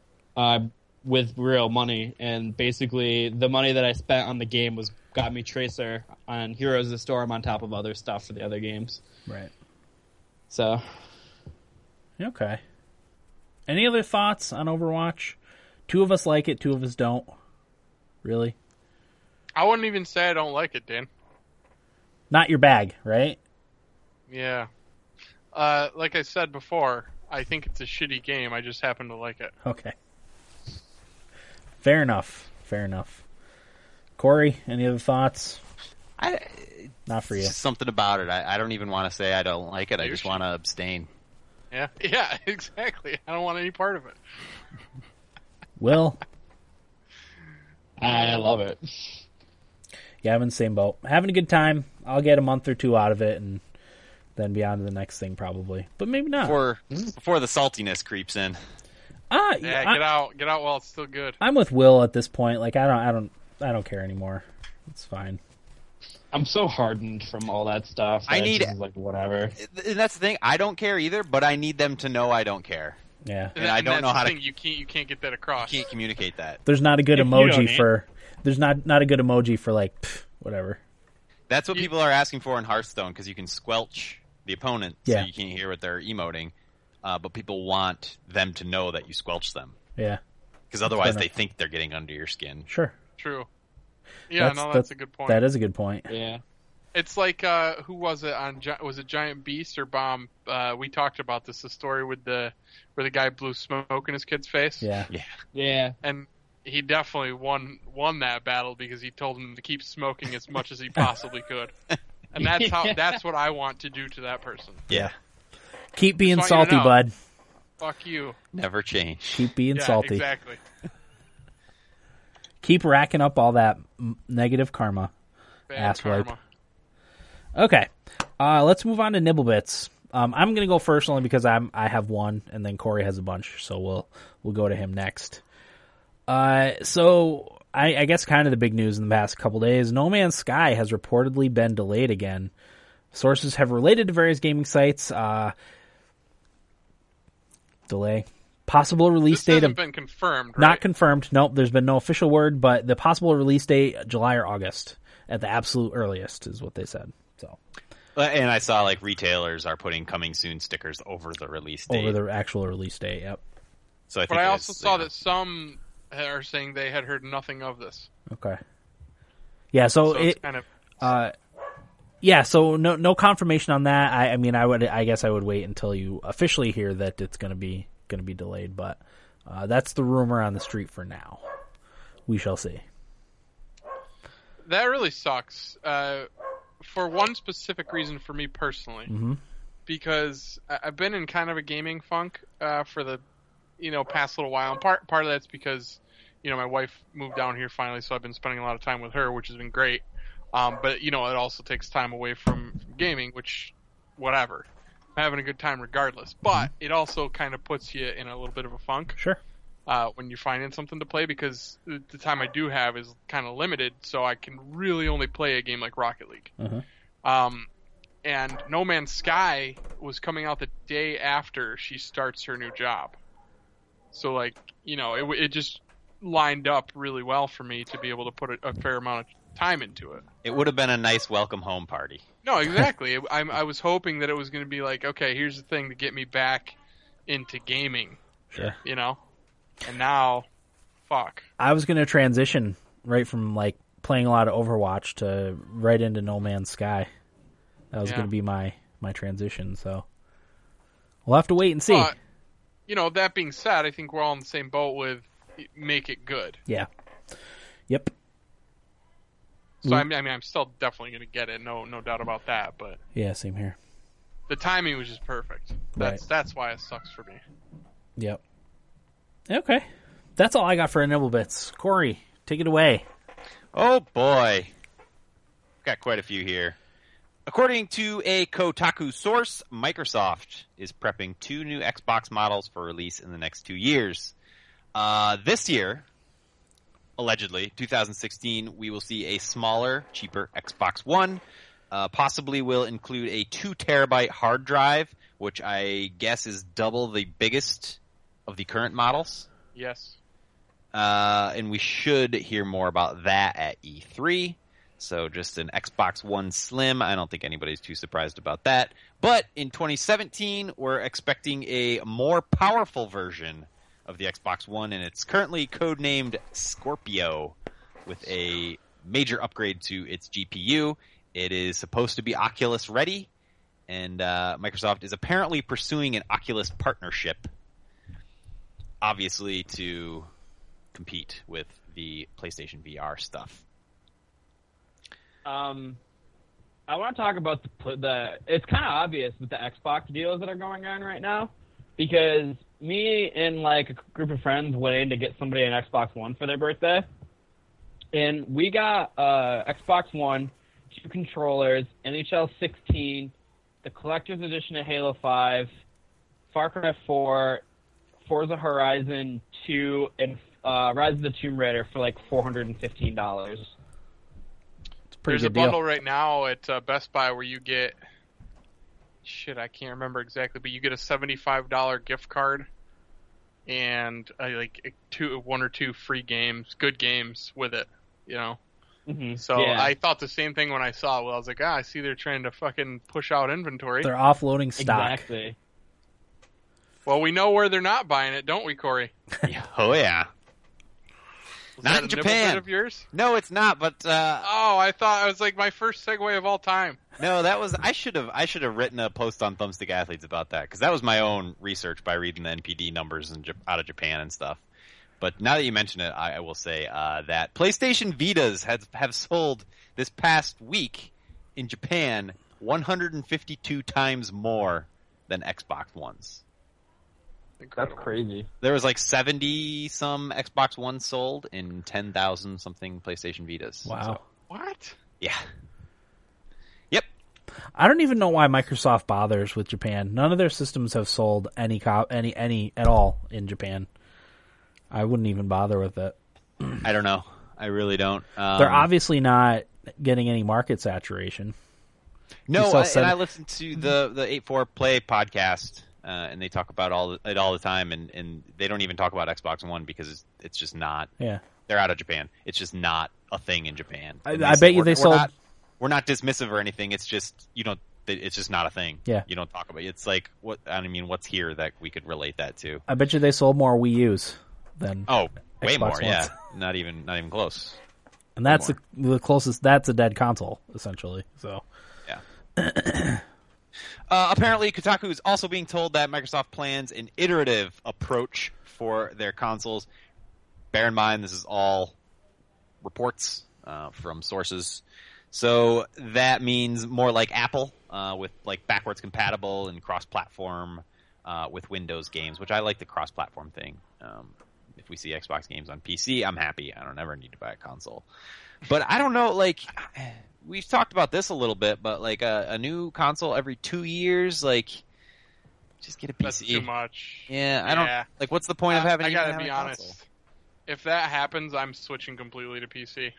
Yeah. I don't have the money to go out and buy a $500 console every 2 years. Fuck that. They want to go the route of cell phones, but what the difference between the cell phones and the consoles is, like this phone's like a $600 phone that you get every year or two, but it's broken down into your monthly payment, and you kind of the cost of the full cost of the phone's broken up into your You don't really see it. you don't see it. Rather than, I guess you could put your new console on a credit card, but you're still like Eric said, plunking down $400 or $500 every 2 years for a game What does that break console. down to monthly? I don't know. I can't do that Not math right much, but I mean, yeah, maybe it's just like you sign up for Xbox Live and you just get. now. Get a console. I'd be And, cool with that and, probably. and It's Xbox like 30, Live, yeah, $25, 30. $30 a month, Yeah, I'd probably be alright with that. that actually doesn't sound too bad. and then every 2 years you Return it like a cable box? yeah, you trade it in and get the newest one. Sounds alright, actually. That does sound good. There was no mention of that, but No, that's our idea. Don't take it. yeah. That was not- Well, it's as good as taken now. Yeah. If it means anything, Polygon corroborated all this information, so it's probably more than likely. And I kind of I always like to read the comments in these articles and see like what the popular opinion is. And one of the top rated comments on this Kotaku post was from Jago81. I'll even give Jago some credit here. And this was his comment. I expected it to be 2 to 3 years before the good games start coming out, which you can kind of expect with a new console. Instead, the hardware is being replaced. What the F. fluff? Basically, I bought Halo 5 and Uncharted 4 for over $600 each. Yeah. That's the way he looks at it. And I that mean, kind if of that's jumped all out of me. if that's all he's looking for, then yeah. But I mean, Yeah. I mean, yeah, there's definitely more good games, but those are yeah. like, Those are the exclusives. Let me ask you guys this: what do you think the pricing is going to be if this thing is Oculus ready? What's an Oculus PC cost? mostly about the $800 or GPU, $900, yeah. which is how much is that? $980. It depends on if they're going for, like, if you're going for full high quality games, it's going to take something beefy. But if you're like making your own like mini games, like Wii Sports type of thing, but for Oculus Rift for Xbox, like you're not going to need as much graphical. Don't you think that'd be prowess. such a huge mistake? I do, but you never know what kind of stupid things. I'm boneheaded really things worried they're gonna about this VR thing. Here's the thing, though. If so, like the PlayStation VR isn't going to be super powerful do. Well, relative to the. Did you see the article about that today? yeah, there was No. a big article about it today. Go ahead. They're Eric. saying that the reason that they're putting out the Neo is because what you just said, the PS4 itself, the base version, is not powerful enough, Yeah, I can and that's see. why they're doing this. Yeah.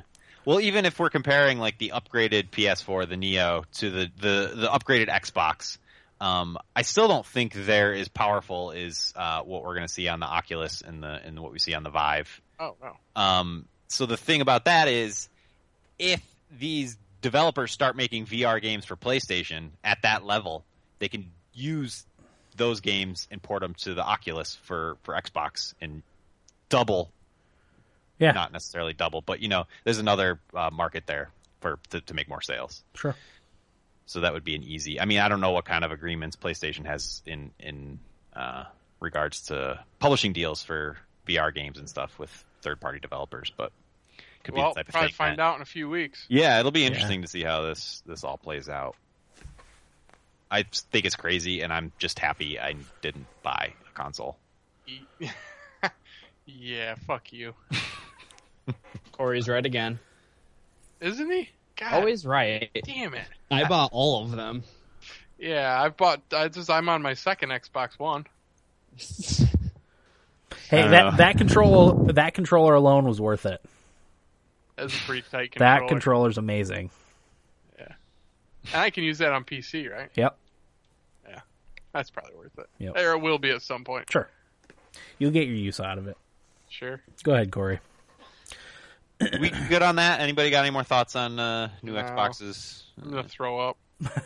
I think it's interesting, even though he kind of walked it back. How Phil Spencer said that they weren't looking to do that, and I know shortly after that he walked it back a little bit. But he always kind of struck me as the guy who was telling it how it is. Yeah. Straight shooter. Yeah, but I don't know. At the same time, he has a boss that's probably telling him what to say.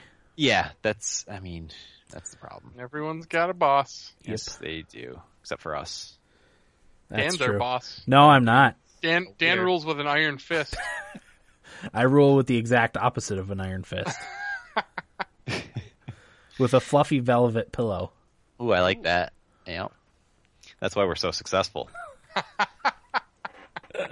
In lighter news, the Pac-12 will become the first NCAA conference to run and broadcast esports. So I read the press release. I pulled out the most interesting part. Quote, teams from campuses will participate based on a specific game, and the competitions will include head-to-head matchups in studios as well as a tournament in conjunction with a Pac-12 championship event. Ooh. The game titles and event formats are still to be determined, but will be announced in the coming months. Go Ducks. Oregon? Yeah. Sure. Is that going to be Pac-12. USC? That's Oregon, yeah, USC. Stanford? Arizona? Oh, I'm pulling UCLA. Stanford. I'm pulling for the nerdy boys. Like Stanford. That was another big part of the press release, like how big it is in their like engineering programs and, sure. and stuff like that, that they feel like it's a really valid and worthwhile scholastic thing. Absolutely. So they're gonna do like scholarships and whatnot. Yeah. That's awesome. Yeah. I'm all about it. I think it's great. Cool. Yeah, I agree. I would have liked to have been a part of that, when in my younger days, but I probably wouldn't be very good at esports for the same reason I was never very good at regular sports, because I never wanted to practice or work very hard at them. So. Yeah, Right, but it's the reason that I don't like Overwatch. It's lack of effort on my part. It's fair enough. how great is it going to be though when like you get like instead of soccer mom, you get like video game mom? I'm going to be video game Really dad. supportive in her child's endeavors to get a scholarship Oh, for his God. video game playing. My son's going to be the same as me. He's never, hopefully not, but he's probably not going to be. I don't want to. I don't want him to go on the same route as me and never put enough effort into anything, But he's going down that road now. I got to try to coax him the right way. My daughter, on the other hand, will probably be good at sports and maybe good at video games for esports. You'll also get the you remember the water boy, how his mom didn't Yeah. want him to play foosball? Yeah. You also get those moms. Yep, foosball is for the devil. Yeah. So esports is for the devil. Yeah. I Kathy look forward Bates. to those days. Speaking of esports, another esport related nibblebit, the White House is required to respond to an esports related petition after I got 100,000 signatures. I guess that's the amount needed the for limit, huh? the White House required to respond. They have 60 days to respond. But that doesn't mean they have to take any action. They just need to respond. Yeah, just talk How about great it. would it be if somebody just like typed in the press release, "Yep," and that was it? Like That'd be great. But the petition was regarding esport athletes being eligible for athletic visas. Currently, they're not. And that's Really? what they want? Yeah, That seems weird. yeah. I guess they're going on tourist visas right now. I don't know. Huh. But anyway, Dan, this one's for you. Skylanders is now a CCG called Battlecast, which launched yesterday Yeah. for iOS and Android. I guess they did pack-in cards in the past with the promise that they'd be used later on, and it's not until now that they actually are. Apparently, it's very iterative of Hearthstone, which is totally fine because Hearthstone is very iterative of other card games, so I don't think anybody has any right to get upset about that. Yeah. And the way it works is, like in Hearthstone, you can earn cards by doing in-game things for free, or you can buy, you can't do this with Hearthstone, but you can buy physical boosters at retail, which you then scan with your phone to get them in the game. I was going to download it and try it, but I forgot. Me too. So I will get to that. I'm curious. I like the idea of there being a physical element to the CCG. I would Yeah. love if there were physical Hearthstone cards. That would be fun. Yeah. But whatever. That'll come at some point. Yeah, I hope so. Now, I don't think it would work as a physical. I don't think you could sit down and play it with somebody else in person, but some component of that, whether it is buying booster packs and maybe there's retail exclusive cards or something like that. I don't know. Rocket League is now cross-platform between Xbox One and PC, so now the PC players can play with Xbox One players and PS4 players. However, Xbox One players and PS4 players can still not play against each other. I read that article, and it said it was going to unlock like 6 p.m. on Tuesday. I logged in at about 6 p.m. on Tuesday and went on a 9-game winning streak.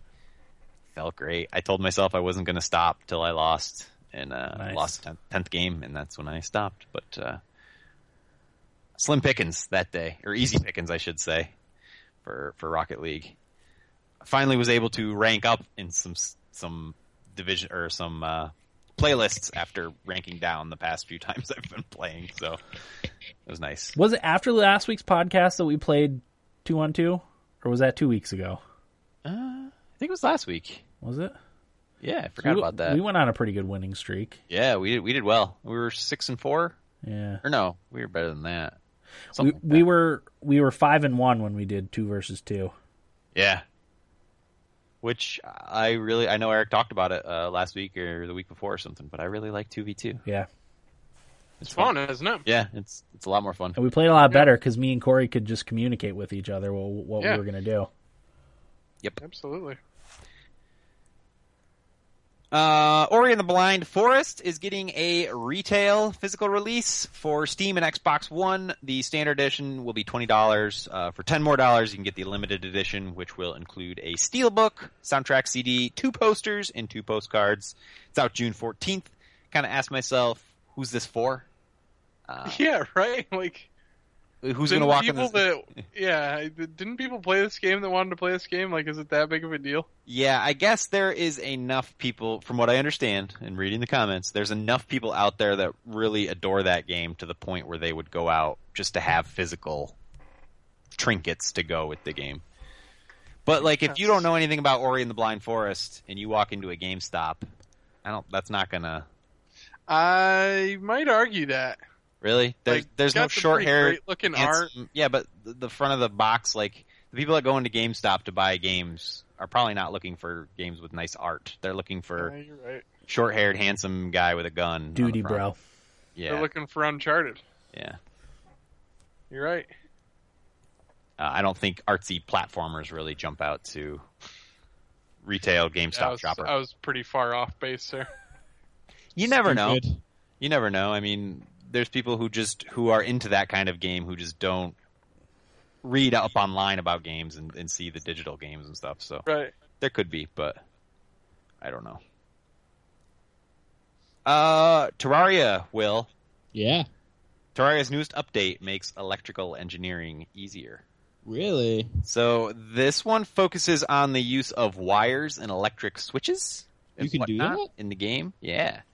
So I went and read their blog post from Relogic as the developer, and they cited things like automatic doors that only open and close for the player, streetlights that only turn on at night, defending your turf from monsters with a variety of traps, and even advanced machines like animated fountains, player accelerators, and digital displays. I didn't know that all existed. I think there were wires, but it was very limited. I think they just recently added the ability to do all that other stuff. Wow, Well- that's crazy. Fallout 4 did it first. Yeah. We'll be talking Fallout. Just you wait. Oh, God. I really want to play Terraria again. There's enough new content, they keep adding to it that I could play through it and just enjoy the hell out of it again. So Yeah, I'm ready. we should You start. guys are starting ground level. I might see if I can't get in. What I think I might do is I've been leaving my PC on all day, which I don't like to do, but I've been doing it for a variety of different reasons. Plex being one of them, having my Plex server up and running so I can play movies from my Xbox or phone or whatever. I'll just put up a Terraria server and just let it run, and we can all just log in and out as we like. That's cool. Okay, I like that. I think that would be all right. And my last nibble bit, Romancing Saga 2 is out today, right now, for iOS and Android for $17.99. If you don't know what Romancing Saga is, it's a classic Square Enix RPG that never released outside of Japan. So if you're in the mood for a classic JRPG from Square Enix, I'll wait till it comes onto Steam. yeah, that's inevitable. If you're in the mood for that, first of all, what is your problem? That's one actually I remember reading about Nintendo Power. They had a lot of stuff about that, but it was a tease because it was never going to come over and release in the West. Yeah. I'm curious. It's just hard for me, and don't get me wrong. I think $18 is a totally fair price on mobile for this, but it's just too much for me right now. Yeah, I don't like the controls on touchscreen. Maybe I can get it on the Shield because I've got the controller. It, Dan. No, it's terrible. No, Dan's absolutely right. Terrible. It's not that bad, you It's guys. the worst. Oh, it's the worst. Really Corey, not that bad. you don't have these fat sausage fingers getting in the way of everything. Look at that. It's just Dan so and I fat. are working with some bad stuff here. The amount of times I fat finger keys playing games on with my keyboard. Oh, God. Fat finger.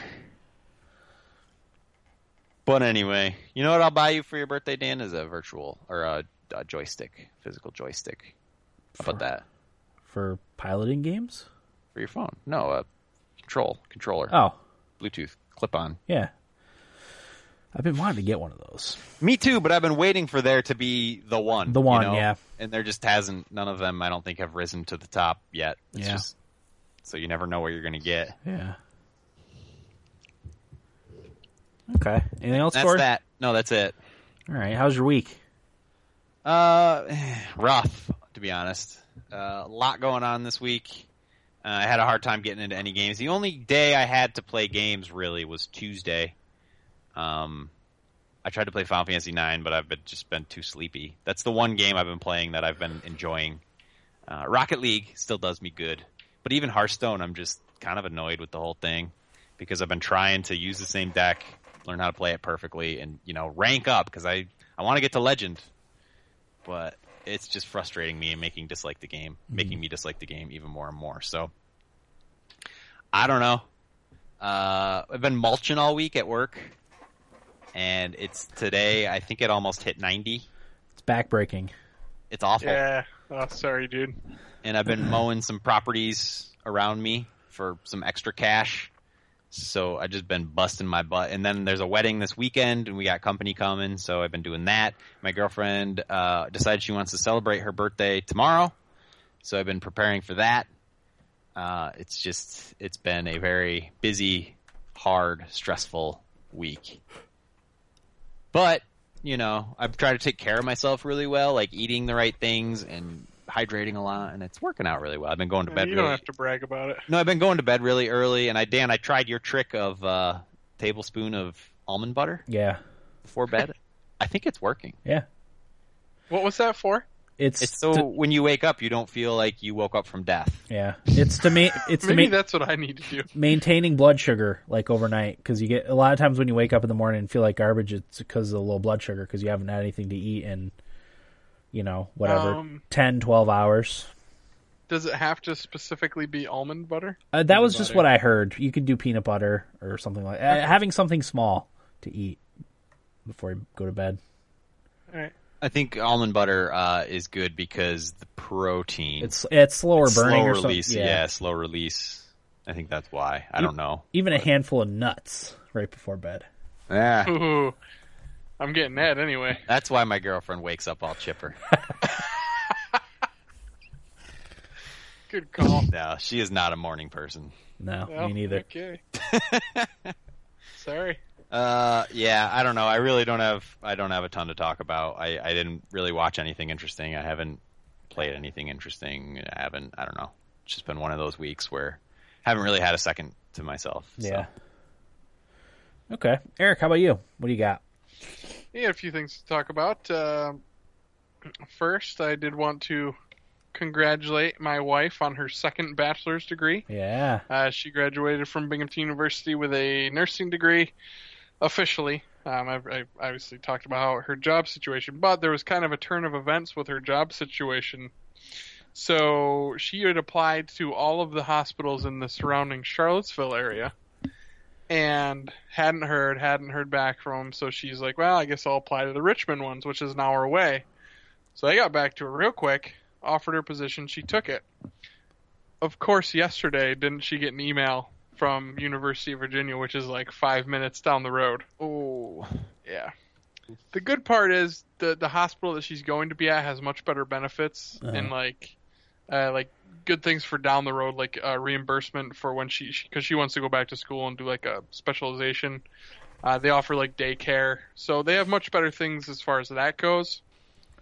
But it's also an hour drive, so Right. I don't know. Take the good and bad, I guess. Can't she just tell the other people, like, yeah, change my mind? She doesn't want to because it's better. Oh, okay. Well, then in that case. And I mean, she's working 3 12-hour days, so it's not as awful as it would be. Sure. You know, she's only got to do it 3 times a week. And you know, when our lease is up, depending on our situation, we may look for a house in between Charlottesville and Richmond. So that, you know, it's just gonna suck for a little while, basically. Yeah. So let's see what else. My internet situation has improved dramatically. They installed Ting Fiber, which supposedly can go up to 1,000 megabytes up and down. I have yet to see those kinds of speeds. It was pretty good yesterday. I had heard this rumor that Xbox and PlayStation had kind of a disparity as far as speeds of download and upload, with Xbox being greater. Uh-huh. So I did speed tests on the PS4 and Xbox yesterday, back to back, and the Xbox far surpassed what the PS4 was bringing to the table. Really? Really? Because whenever I download something, I always feel like my PlayStation does it faster. Yeah. That's weird. I don't know. I downloaded a gigabyte game in like under 2 minutes on the Xbox. And when I started downloading Doom today, it was going to take ages. And I realized partly because it's a 57 gigabyte game. Pretty big. But it was still going to take way longer than it should have. Wow. And I had heard this before, that this was a thing. So I guess it's true. Do you remember what the speeds were? For Xbox? Yeah, either or both. I remember Xbox was slightly over 100 up and down. Oh, okay. Oh, wow. And I look to the right, and my wife is laying on the floor staring at me. She's been at the gym. She just got home and didn't announce herself. Oh, okay. So it threw me for a loop. Nice. And the PlayStation was like 35 down. Wow. 10 to 15 up. Pretty significant difference. Yeah. Hmm. So, I mean, and I realized that we are still sharing internet with an apartment complex. Right. So the speeds are going to vary, but I mean, that was back to back, so. Did you? But nonetheless, much better. Yeah. Both wired too? No, neither wired. Why? Did you do your computer wired, or is your computer wireless? No, none of it's wired because of where they put the damn router. That sucks. Oh, they put it in the worst possible spot. I'd have wires running throughout the house. Yeah. Luckily, it's fast enough that it doesn't make a difference, Yeah. but, like, I wish it was wired, you know? Right. If I really wanted to, I could probably wire the Xbox and PlayStation and, like, staple or tape down the wires along the wall. But I'm not going to do that because it's fast enough, so. Yeah. Cool. I purchased Doom today, which I'm really excited about. I have not played it yet, but I've heard nothing but great things on all the podcasts I listen to. Yep. So looking forward to playing that. And the last thing I wanted to talk about, I had seen an ad for this show Preacher on AMC, and I thought it looked really cool, so I made a point to watch it this past weekend. And I was not disappointed. I thought it was amazing. It's like kind of spiritual and some supernatural stuff going on. And Dan, you told me it was based off a comic book. Yep. Which I did not know. And it just is super violent and action-packed. Some really cool, weird characters. I can't wait to watch more of it. Yeah, so. I it's one I'll try and watch after the season's through. I'll try and watch it on Amazon or something. Yeah, it looked good. Okay. Yeah. So that's pretty much it for me. You know what? And since I didn't actually play this, I'll talk about it now. It turns out my wife is actually really into SimCity games. Oh. Which I didn't know. So she told me she wanted me to find her like Sim City from like 1998 or when she used to play it, and I was like, no, it's gonna be not nearly as good as you remember it. So I saw this Sim City game on mobile that had good reviews. Uh-huh. So I had her download it to give it a try. She's really liking it. Like, I would say borderline addicted to it. All right. More than I've seen her use her phone before. For maybe Candy Crush was the only exception for that. But it hits a wall pretty fast, where microtransactions are almost a must unless you're super patient. Of course. So, yeah. You could try, if you want to get her computer one, try GOG.com. They'll have all the old ones on there. Well, because Will has City Skylines. Oh, yeah. That's right. Yeah. So I downloaded that for her to try. I think she's a little bit intimidated by trying a new game because she hasn't played like an actual video game in so long. So I'm hoping that I can just kind of sit down with her and look at it, because that's one that I've wanted to play for a while too. Yeah. You could also get that pile of garbage, the new SimCity that came out a few years ago. Well, yeah, it was so bad. I was like, I'm not going to put her through that. I told her there was a new SimCity, but it got such shitty reviews. I was like, I'm not going to play that. And I knew you had City Skylines, so I installed it. But we haven't had a chance to play it yet. Nice. So that's it. All right, Will, what do you got? Honestly, nothing. Just school's done, so I've just been working a lot and playing a lot of video games because I have a lot of time now to play video games. Beautiful. So I played a lot of Fire Emblem. I played a lot of Far Harbor, Overwatch, and pretty much watching all the hockey and growing a mustache. You got the Crosby going. Thank you. It's better than what Crosby's got. I actually told one of my friends that I am better at something than Sidney Crosby, and that's growing facial hair. And, I'm going to that wedding this weekend, and I can't shave the mustache, so... No. Hey, it's not your wedding. Yeah. That's true. So I just have this little fuzz Duster. on my upper lip. I hope that you get in Wang so duster. much trouble for that. Oh, too. yeah. It'll be totally worth it. It's like I said, it's just like when I'm at like work, I'm in context because there's other people with mustaches there, so it's just like everyone's like, oh, it's just probably something they're doing. But when I'm out in public, I am so out of, like, I feel so weird with it. Yeah. Like if I meet people, it's like I'm covering my lip saying, hi, I'm Will. It's like, I'm Wool. I'm Wool. I don't know. I do not do facial hair well, but I got to keep it going. Just say you're practicing for Movember. Yeah, that works too. Getting geared up. Building up. I don't know. This is about a month, so this is all I can do for a whole month. Wow. Oh, dang. Yep. Do any of us grow facial hair well? Dan's got pretty good hair. I Dan's just doing shaved. all right. I shaved. I knew I'd have to shave for the wedding, or maybe not. Are you going to shave, Dan? No. Do I have to? Well, maybe I shouldn't have then. But I knew I'd be getting a lot of sun, and I didn't want to shave after getting a lot of sun and have, white Tan lines. Yeah, on my face. Bikini lines on your face. I shaved last weekend. That's a really good point. I don't think there's enough there on my upper lip. No, you're good. Difference. You're all right. That's literally it for me, though. Okay. I'm kind of in the same boat as Corey. I mean, other than my couple of hours at night of game time, I haven't had a free moment. It's just that time of the year. There's just so much shit going on. Yeah. My wife's been interviewing for principal jobs like all over New York, so she hasn't been home very much, and all school shit and for the kids, and goodness gracious. So yeah, I really haven't done anything other than play video games. But after the episode, me and Corey are going to talk the most recent episodes of Game of Thrones.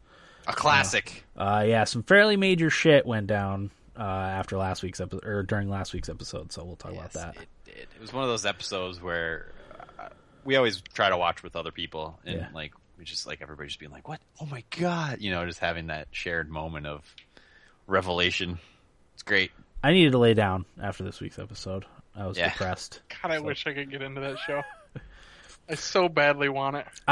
Me and my wife are going to go back and watch from the beginning, like after the season's over, because it's going to be weird to see like all the characters that are alive in it at the beginning that aren't alive, when we're watching it now, and just it's an entirely different show, I think, from the beginning to where it is now. Yeah. So, but I don't want to talk anymore about it. Go ahead, Corey. Just quickly, who was it? I think it was not Carson Daly. Who's Carson Palmer? No, late Kimmel? night talk show. Jimmy Kimmel. Yeah, I don't know why I thought of Carson Daly. Had the double D's on to apologize for the first time for the episode. Did you see that? No, I heard a little bit about it. I didn't read into it. My God, it was so funny. Like, we just want to apologize for all the people that are saying hold the door. Yeah. It just shows all these idiots just being like, hey, hold the door. Hold the door. It's so funny. Nice. Is that a Game of Thrones reference? Yes. Yeah, it is. Okay. I want to know what it's in reference to. Me too. Maybe you can just tell me at some point. Yeah, I could, but you'd just be like, that sounds so stupid. Yeah. Well, probably is. Out of context, I could see. Yeah. Yeah. But okay. We're going to take a quick break, and we'll be back with what we played and feedback in just a few moments. Welcome back, everybody. Episode 253 of the Thumbstick Athletes podcast. We are now in what we played. I think we'll start with Will. Let's hear about Far Harbor. All right. So, Far Harbor starts off with you going to Nick Valentine's detective agency, and you guys remember Ellie? She's the one in there who helps Nick with all of the detective work. Yeah.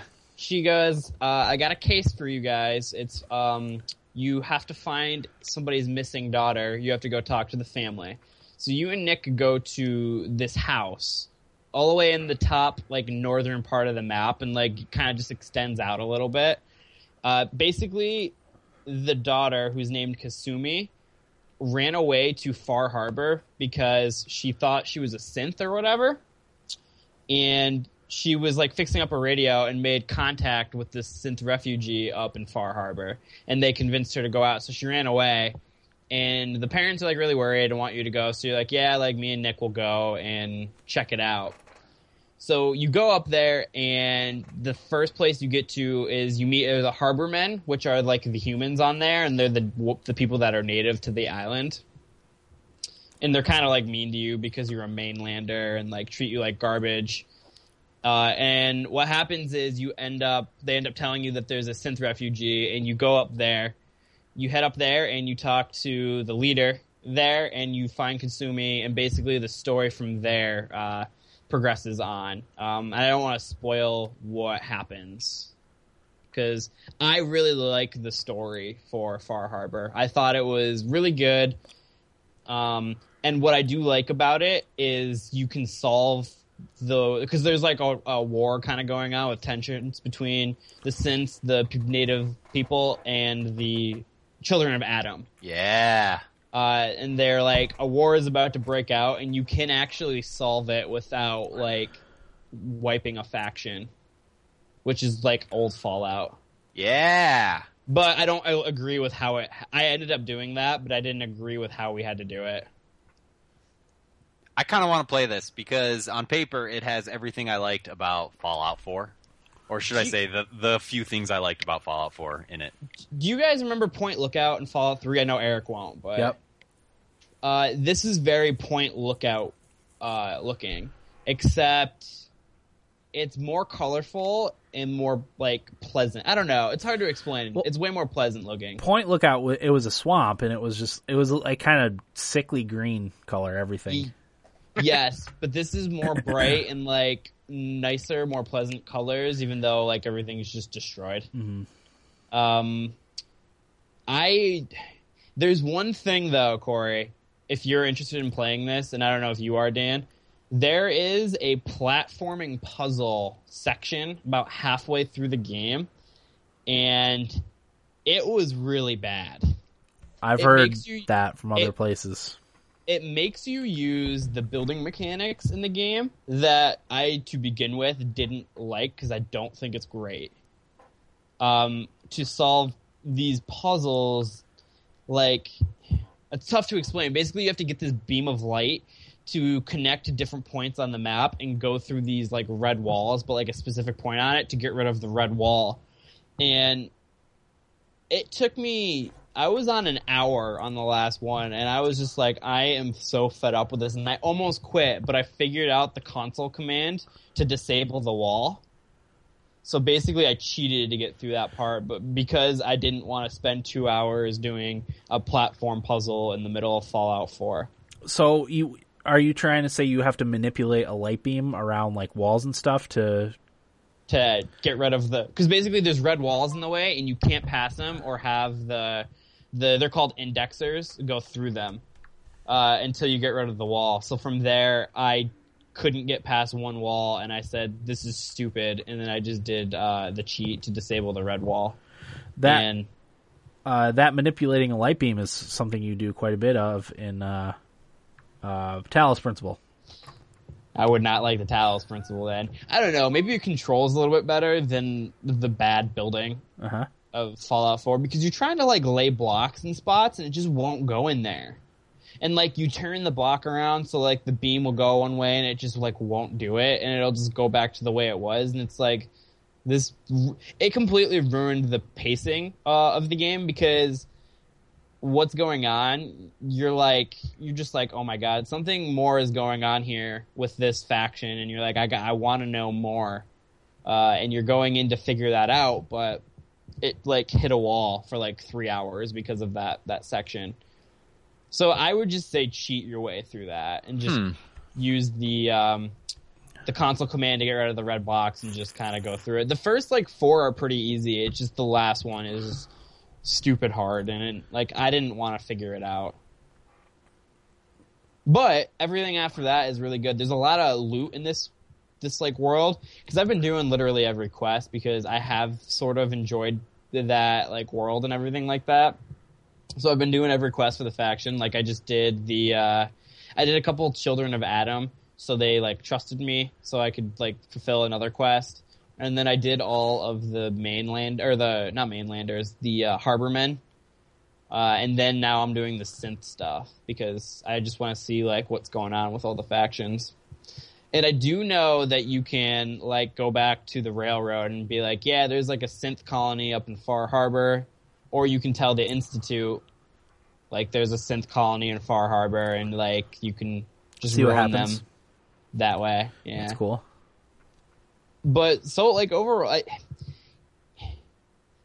It's pretty good. I really like the story. I think it hit some pretty cool points, and there's like a little bit of a moral dilemma with like Kasumi and everything like that that you got to figure out and like decide what you want to do with that. I have noticed there was more speech like checkpoints that if you have a high speech skill, you could actually like dictate some things, which was one of my biggest complaints, because I always like raise my speech to the highest I can be so I can like talk my way through things. And it was a total waste.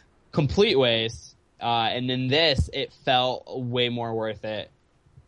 And I do feel like they did listen a lot more with a lot of that stuff and making like loot better and speech being more worth it. I haven't seen any terminals that you can hack. So, like, high science still doesn't really mean anything. There's a lot of lockpick places, and, like, if you're into the settlement building stuff, there's new settlements, and there's new companions, and, as I said, a ton of different, like, loot and weapons. Like, the marine armor there is amazing. And there's just, like, a lot of exploration, and it's a pretty big island. But it is dangerous out there, because the enemies, I've never been good at, like, killing the fish-type enemies that were on the island or on the Commonwealth, like the Mirelurks and whatnot. But there's like even like more deadly. Like, there's a thing called the Angler, which is like a stealth attack thing, and it just throws like flaming vomit at you, and like you'll just get hit by it, and it'll hit you like a truck, and like you'll be almost dead. And there's a ton of tough enemies in there. But like overall, I did really enjoy it. I think I put 12 hours so far into Far Harbor, and I'm not done yet. I'm going to keep playing through it. Nice.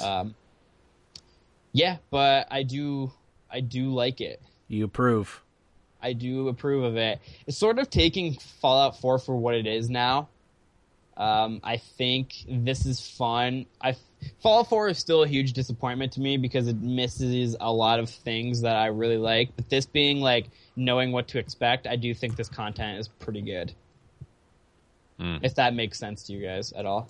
Makes sense. Sure. In your talking, I sort of realized why I don't really care about DLC. Mm-hmm. It's because I have a hard time going back and like playing something out of context, or not out of context, but like out of sync with the main thrust of my experience with that game. You know what I mean? Yeah. It's like the only reason I'd be playing it would be to go back and play the DLC, and it's like it's just to experience this one little bit that isn't a part of this greater bit that I spent so many hours. And you haven't played Fallout 4 in 5 months or 6 months or whatever, you know. So yeah, that's the reason why I don't mind DLC is because a lot of games I'll go back to. For instance, I recently went back to The Witcher to prepare myself because I want to get both pieces of DLC and play those. But like you, Corey, totally out of context, so I just ended up starting a brand new character. Right, and that's starting almost from like the beginning. best way to do it. Yeah. So I really want you both to play it because I would like to hear like your guys' opinion, being like the seasoned Fallout players, especially you, Corey, because you and I are in the exact same boat with how we feel about Fallout. Yeah. Like I said, just taking it for the game for what it is at this point, I thought it was really solid content, and there was a lot of fixed things for issues that I had in the game, but it doesn't make Fallout 4 as a whole the game it should be. You know what I mean? Well, it sounds like there's more role-playing. Yep. Which is what I like. It sounds like there's more Nick Valentine, which is what I like. Yeah. I really like the Children of Adam stuff and the Glowing Sea stuff. Because if you think about it, how much Child of Adam do you know about in the game? None. Yeah. You just see them, and that's Very it. little. But I was so intrigued by that, and I'm glad there's more of it. They're considered like the bad faction, kind of. Just like how, I don't know. You can very clearly tell when you meet every faction, like which one is like good, neutral, bad. Yeah. And like the Children of Adam just seems like it was the bad faction in there. But it's like really fascinating, like when you like uncover the story and like, because the synth leader, his name is, you saw him in the trailer, the really like crazy looking robotic guy.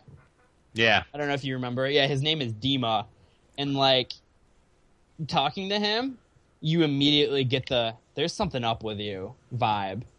There's nobody that's really like this in the game. And it's just like having conversations with him was really interesting, and like figuring out what's up with him, especially with him because there's a lot with him, and like how the factions are connected. I don't know. There's a lot there. I really want to be able to talk about it more, but not spoil it. Sure. Because I do think the story is really cool. Is there underwater stuff? Yes. Yeah. You get a harpoon gun. Do you get a little gill to breathe through or something? Yeah, you do actually get like a underwater suit that you can go under, which I didn't get because the best armor in the game now is all in ships underwater, and you gotta like find it. And like, I was like almost dying underwater trying to get it and stuff like that. And by the way, if you do play it, make sure your radiation resistance is like maxed out, like through the skill tree, or you have like armor that's really good against radiation. Yeah. Because you will go through Stimpaks, Rad-X, and Radaway like there's no tomorrow. But I do, like I said, I do enjoy this DLC. I thought it was pretty solid. Definitely better than the other Automatron and the home makeover. Sounds it. DLC. Definitely makes me interested in what they're going to do with other massive expansions, if they even do more. Yeah. Okay. But yeah, that's the main thing I played. I played a lot more Fire Emblem. I beat Revelations. Hey. Does that mean you're bringing Corey a gift this weekend? I am. Oh yeah! I started playing Awakening because I'm really into Fire Emblem, but like this weekend I'm just gonna give him the games and just play Awakening whenever I get it back. So Man, that's trouble. yeah, My productivity is gonna hit zilch.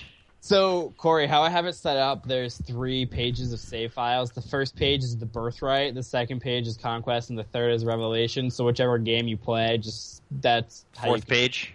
There's no 4th page, but there are Slots? There are 3 slots for each one.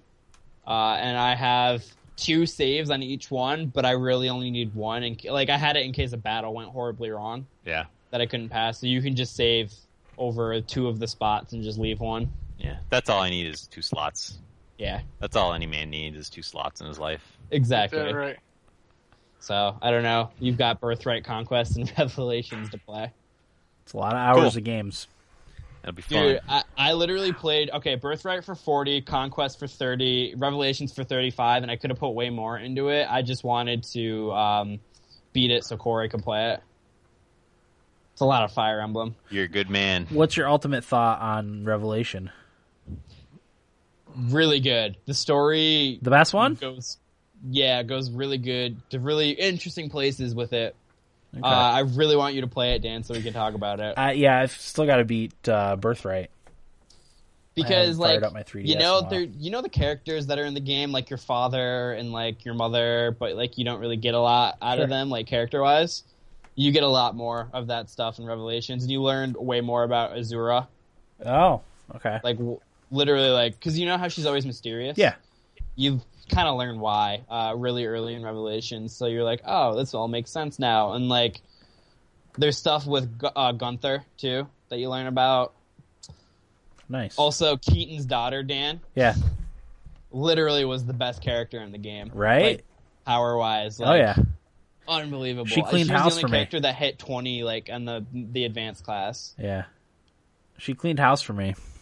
Yeah, because she gets, like, 50 HP, and she can double attack every time because her speed's so high. And has a high crit rate, too. Isn't it like 25 or 28% usually? Yeah, if you have the Beast Rune on her. Mm-hmm. So, basically, she was just going in mopping house for me. Yeah. So, yeah, Corey, if you play... Make sure if you play Conquest or Revelations, to marry Keaton. Yep. Okay. Pro tip. Pro tip, Mary Keaton. And also make Elise a Dark Flyer. Make Elise a Dark Flyer. Okay. But other than that, I played Awakening, and then I've just been playing Overwatch and a little bit of Heroes of the Storm and whatnot. Okay. Yeah. What do you got, Corey? Salt and Sanctuary. Salt and Sanctuary. Eric. Yeah. What do you think? I had a problem with it, but it's my own fault. In that I had a really hard time, and I didn't realize until a little bit later that it's because I picked the chef as my class. Okay. Because I guess the chef is essentially the blank slate. It's like picking the Naked Man. Depraved. Depraved or whatever in Dark Souls. Which is fine if you know what you're doing and you kind of have an idea of how the game works. But I didn't, and you're using a large frying pan as your weapon to start. I was really surprised you were having such a hard time, and that explains it. Yeah, You wanted to be funny, but I just thought it was compelling. But I mean, Eric, everything you said. This is Dark Souls 2D. There's no ifs, ands, or buts about it. It's exactly what it is. There's salt are your souls. I mean, even the way the game starts and the way it describes the characters when you're picking all that stuff, like it's all very iterative from Dark Souls. But really enjoyed it. I just had a hard time because I was a hard character to start, and I kind of rage quit at one point. So I'm just giving a little bit of time before I go back and start over with a more playable character class. I don't remember what the classes were, but I picked like a knight. Yeah. Something like that. Yeah, I'll probably end up doing something like that. But it has everything that you'd want if you're a fan of Dark Souls in a 2D version. cool. Yeah, like even before I started playing the game, I was so excited, just like reading all the descriptions and picking your starting item and all that stuff. I'm just like, oh my god, this is gonna be awesome. And the level design and everything is really clever, and the monsters are fun, and I really like it's an adorable game. I know that's not a very good word, but As adorable as a game like that can be. Yeah, I adore it. That's why I say adorable. I just had a rough go of it, but I'll go back to it for sure. Good. I think I killed 2 bosses. The knives woman. I only beat the first boss. Okay. I think she might have been the second one. I don't know. But yeah, I'll get back into that. I mentioned Pokemon Apex. I want to go back, download a working version of that to go back and play that because people are really, really enjoying it. We'll see how long until that project gets shut down, but I'm looking forward to it. Rocket League I talked about. Hearthstone, I wanted to share my Hearthstone story. Yes.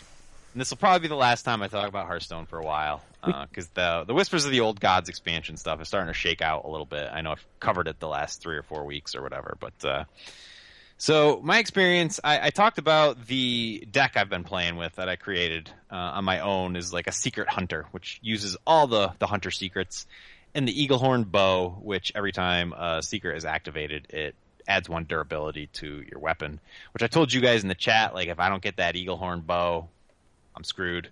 And I sent you some stats to prove I think Blizzard is fudging the draw, so you don't win as often as you should. But that's a different story.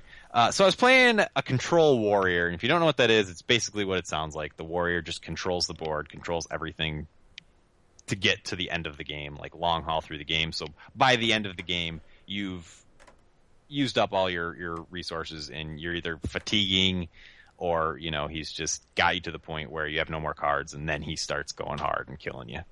And the Warrior's hero power is armor up. Every time he uses hero power, he armors up. So he can just keep building armor and destroying your minions to the point where you just have no resources left. So I crushed him really early on. I had him down to like 6 health or something like that by like turn 6 or 7. I thought I had it for sure. But then he started dropping his armor boosters, and it was a Cthulhu deck. So he was leveling up his Cthulhu. I know I keep talking about Cthulhu. He's leveling up his Cthulhu the whole way. And he dropped these cards that gave him plus 10 to armor. Like, one turn he dropped one, the next turn he dropped the other. So he was up to like 20 armor and 6 health. So he was basically back at the start. And I had pretty much gone through all my resources. So I'm like, great, this really sucks. Fortunately, he also dropped a couple 4/6 taunts. 2 4/6 taunts. There's this one card that if your Cthulhu is a certain level of health, then it will play one 4/6 taunt and another 4/6 taunt. So we had these 2 big creatures on the board. I fortunately held on to my Unleash the Hounds cards, which I had 2 of them in my deck. And what they are is it plays a 1/1 Hound with charge for every minion he has on the board. And I also had 2 Hunter's Marks in my hand, which is a spell that you cast on an opposing minion, and it reduces their health down to 1. So for those 4/6 taunts, I used both my Hunter Marks on them, so they both had 1 health. Dropped an Unleash the Hounds, was able to kill them with the 1/1s with charge all in that turn, which was kind of nice. And I was able to get a little bit more damage in there. But he dropped his Cthulhu, it was like a 17/17 by the time he dropped it. And I was out of cards, and he dropped it, and it killed all my minions and left me with 1 health left. And he had like 15 health or something like that. So I had no cards. I'd played all my cards in the last turn. And I drew my card, and I drew the Misdirection Secret.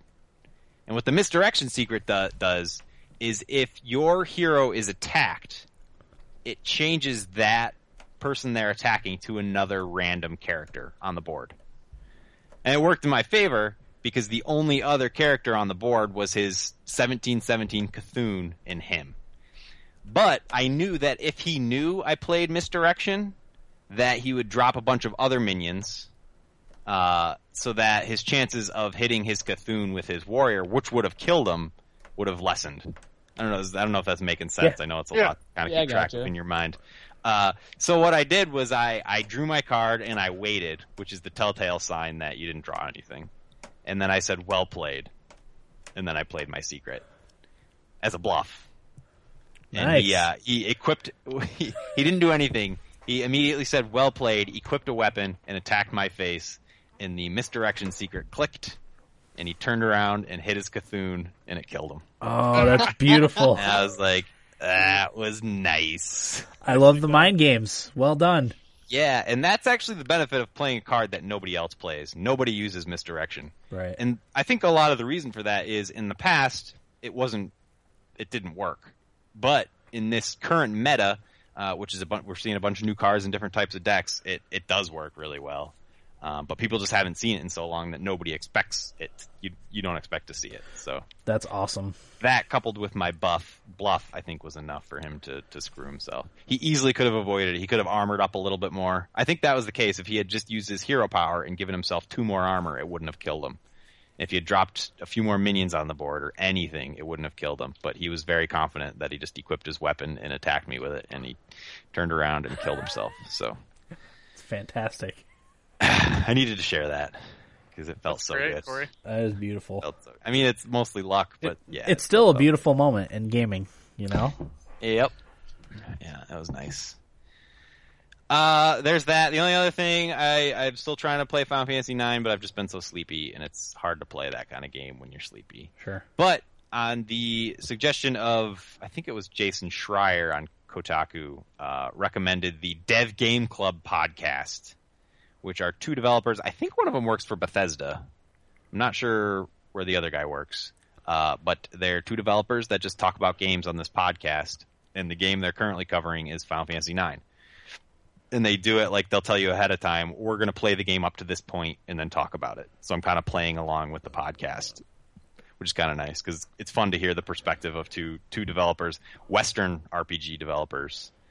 The one guy's playing his first JRPG. Oh, really? Yeah. Nice. So it's really My kind of interesting guy. to hear what they have to say. Yeah. And that's it.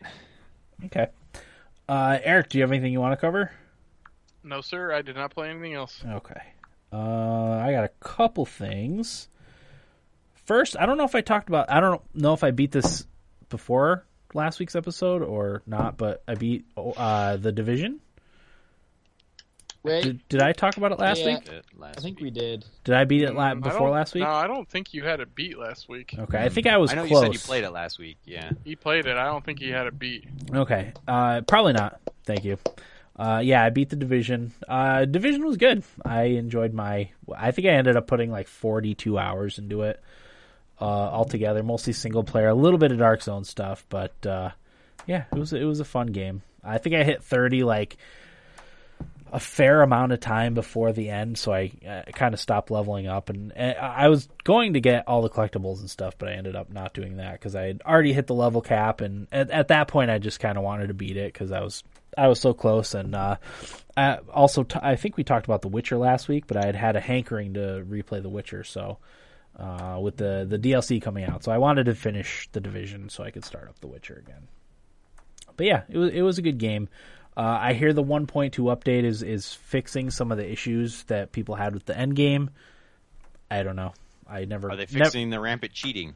I don't think the cheating. I think it's more the lack of content for end game stuff. I don't know that there's any fix for the cheating, which is unfortunate. I'll tell you what the fix is. Pulling the plug.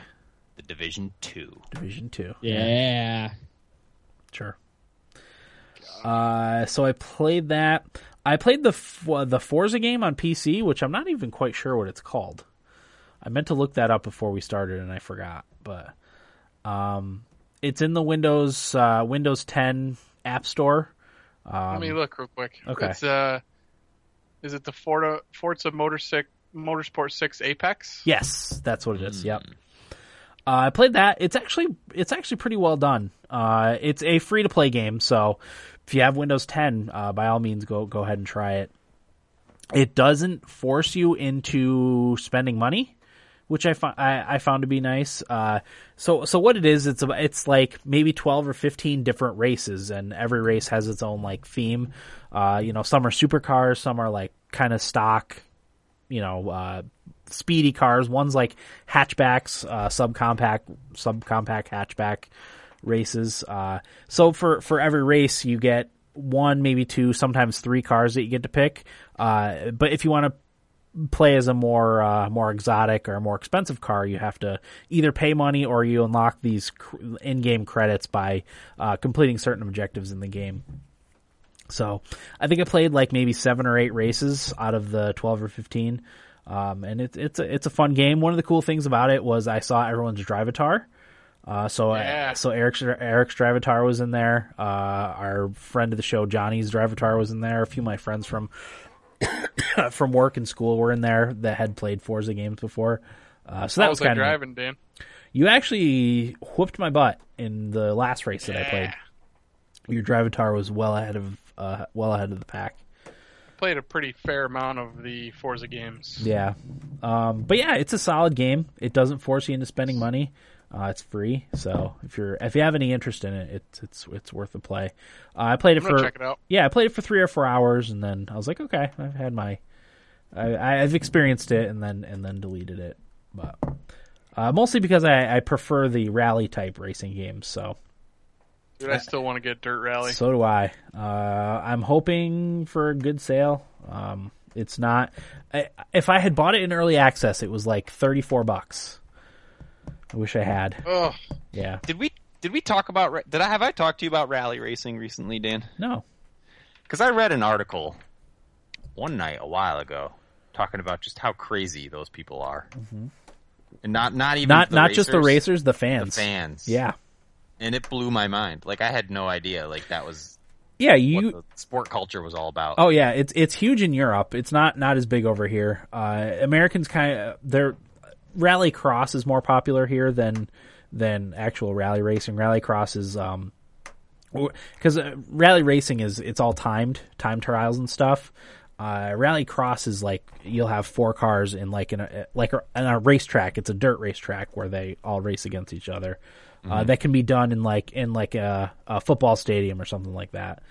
So that's more popular over here than like actual rally racing. But yeah, I mean, when you go to watch a rally race, you just stand next to the track, someplace on the track. So you're watching a race car drive by you, flinging dirt and rocks at you. It's going about 120 miles an hour or 130 miles an hour. You're just there, standing next to the track. And it's not like a sanctioned racetrack. It's just a street, right? It's a street or like a dirt road in the woods. Yeah. It's like a badge of honor to almost die as a fan. Yeah, it is. And a lot of times, like if your car goes off the road or crashes into a tree, if there's like fans watching the race nearby, they'll help the driver get back on the track so he can keep racing. They'll push the car out of a ditch or get it from being wrapped around a tree. It's great. Yeah. That's racing. Fuck that. Yeah. That's racing. Sounds all right. Thank you. I used to every Sunday I would watch the WRC recap on Discovery Channel. It was great. I don't know if it's still on. I have Discovery Channel now. I'll have to check it out. But yeah, Forza was good. I was impressed. It was a good free to play title. Doesn't beat you over the head with, hey, spend money on our game. And that's all you can ask for in a free-to-play. Yep. You're also not handicapped for not spending money on it, which is also good. And then the last thing I played a fair amount of The Witcher 3. We're talking about the expansions and stuff. I've been having a hankering anyway to play The Witcher 3 again, just because it was my favorite game from last year. I really wanted to play it again, and I tried to get back into my character that I had played last time I was going to start New Game Plus or whatever. But I had a hard time. For whatever reason, I couldn't start New Game Plus. I don't know why. But yeah, I jumped right back into it. Man, I love that game. It's so good. I'm still baffled that you don't like it, Corey. I understand some of your complaints about it, but it actually doesn't control nearly as well as I remember it. And I don't know if that's just because I recently came off of Dark Souls 3, which controls amazingly. It definitely feels a little more clunky than Dark Souls 3 does. It was always clunky, Dan. Yeah, see, I just don't remember it being clunky last year, but I think it's because I'm just coming off of Dark Souls 3. That's the only thing I always thought of. The Witcher was a bit clunky. Yeah, combat's not super smooth, especially when you're fighting a bunch of enemies. You get your ass beat. I'm gonna go back to it. Don't you worry. You should. I mean, I haven't played it since it came out. Yeah, I know. I And one of the rage things quit. that I remember specifically, one of your complaints was Geralt's concern for the innkeep or whatever. Yeah. But as I was playing it, like, I think Yennefer of Vangerberg at the beginning tells Geralt to try not to be a hero, just find Ciri. So I think he does have that streak in him of being, trying to be a hero for people. Yes.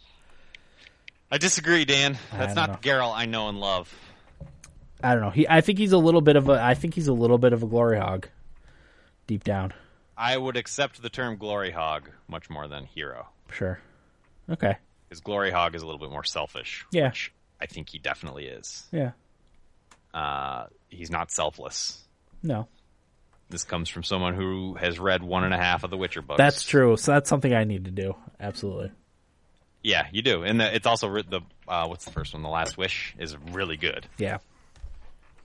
Yeah, I don't. And that problem is like that problem cannot be fixed with a patch. If I don't like the Geralt they're giving me, Yeah. Witcher 3, like I don't know. A lot of roleplay options, though. A lot of roleplay options. You can kind of play it as an asshole or someone who's selfish, or you can even, if you want, play it as someone who's selfless. You can decide not to accept, your reward for killing a monster if you don't want to. There's a lot of that, more so than in Corey like, doesn't Fallout. want that from this, right? I like options. Like, I like to be able to play Geralt how I want to play Corey Geralt. wants Geralt to be kind of a prick. It's kind of Out selfish. for money. We've had this conversation before too. Right. How when you play The Witcher, you are playing a character. An actual character, yeah. You are not playing, your creation. You're not playing a blank slate. Exactly. Sure. I think we've had a few conversations at length about that and the difference in why The Witcher feels so much more lore heavy, and the part of that reason is because it is a character. It's somebody. It's has existed and has had histories with other characters, and that stuff manifests itself in the game. Versus when you're playing like an Elder Scrolls or something like that, you're a blank slate. Yep. Sure. But man, I redid the Bloody Baron quest line. So good. That was fantastic. So good. Yeah, that's when I stopped right after that. Yeah, I was in the that's middle right of when that. you should have stopped. Dandelion was brutal. See, I like all that stuff. I liked it's all fucking brutal. I liked all the political intrigue in Novigrad. I was really interested by all that stuff. I don't remember gotta- any of that. All I remember is running from character to character looking for Dandelion. Yeah. Yeah, that was all political intrigue stuff. Yeah, that was politics in a video game, basically. Turns out I don't like him in video games either. So, but yeah, I plan on continuing to play that, especially now that the No Man's Sky is delayed. I'll be playing The Witcher in addition to Overwatch. So, good stuff. I dig it. I'm hoping to be able to get the DLC on sale during the Steam summer sale. Yeah. I think. Will, are you going to get it? What? Witcher 3 DLC? Possibly. If it's how much is it? Well, you didn't really play The Witcher, did you, Will? Oh no, I haven't even started it. Yeah, but you should get it. He doesn't need to get it. I have it. Yeah, but I have Will's Good Old Games account. I don't have yours. Oh, wait. Will does have it on Good Old Games. He got it for buying his graphics card? Or you got it for getting something? It made me use GOG Galaxy. Yeah. That's how I played it. Oh, okay. So you want you want him to buy it buy the DLC through GOG. Yeah. I gotcha. Yeah, I don't know if they've had it on sale or not. I probably will haven't because checked. that's a game I will play at some point. It's just Yeah, definitely. I just play so much other stuff right now. Word. But that's all I played. Shall we get into feedback? How about what we didn't play? Yeah, what we didn't play. Thank you. So the biggest ones, based on my own parameters, Downwell for PS4 and Vita came out. Downwell, you guys, I played it on mobile. I think it's You know why I it's a didn't mobile play game. it, Corey? I didn't play it because I asked you if I needed to play it, and you said no. No, you don't need to play it. And if you do want to play it on mobile. You don't need it on your PS4 or Vita. Maybe your Vita. If you carry your Vita around with you and get bored at random junctures, then yes. A lot of new Vitas out in the market overseas. Apparently. 10,000 strong. Teenage Mutant Ninja Turtles, Mutants in Manhattan for PS4, Xbox One, PC, 360, and PS3. I was in a wait-and-see mode on that one, and I'm glad I did. Mixed reviews. Yeah, very. I honestly didn't even realize it was coming out until it came out, and I saw one article about it, and then realized it was a Platinum Games game, and I'm like, oh, yeah. Ninja Turtles, Platinum Games, that sounds pretty good, sure. But apparently it's just okay. I wonder if that's why there was no fanfare for it, because maybe they realized it was kind of a turd, and yeah, because Destructoid gave it a 4.5 for their review. Mike Fahey on Kotaku also played it. He said, by yourself, it's terrible. Once again, if you get a group of friends together and all play it, that's kind of what it was made for. Mm-hmm. Everyone playing their own Ninja Turtle. Is there couch co-op? No couch co-op. It's only online co-op. What? I know. Isn't that stupid? That's really dying stupid. breed. Yeah, what a great party game. Especially for people that played those old Ninja Turtle games. Sure. You know? Sure. I guess the party game market isn't huge these days. You're right, Eric. Total War, Warhammer. I didn't know that was a thing until today. Yeah. And it looks pretty fucking cool. Yeah, that's the only reason I didn't get that is lack of funds.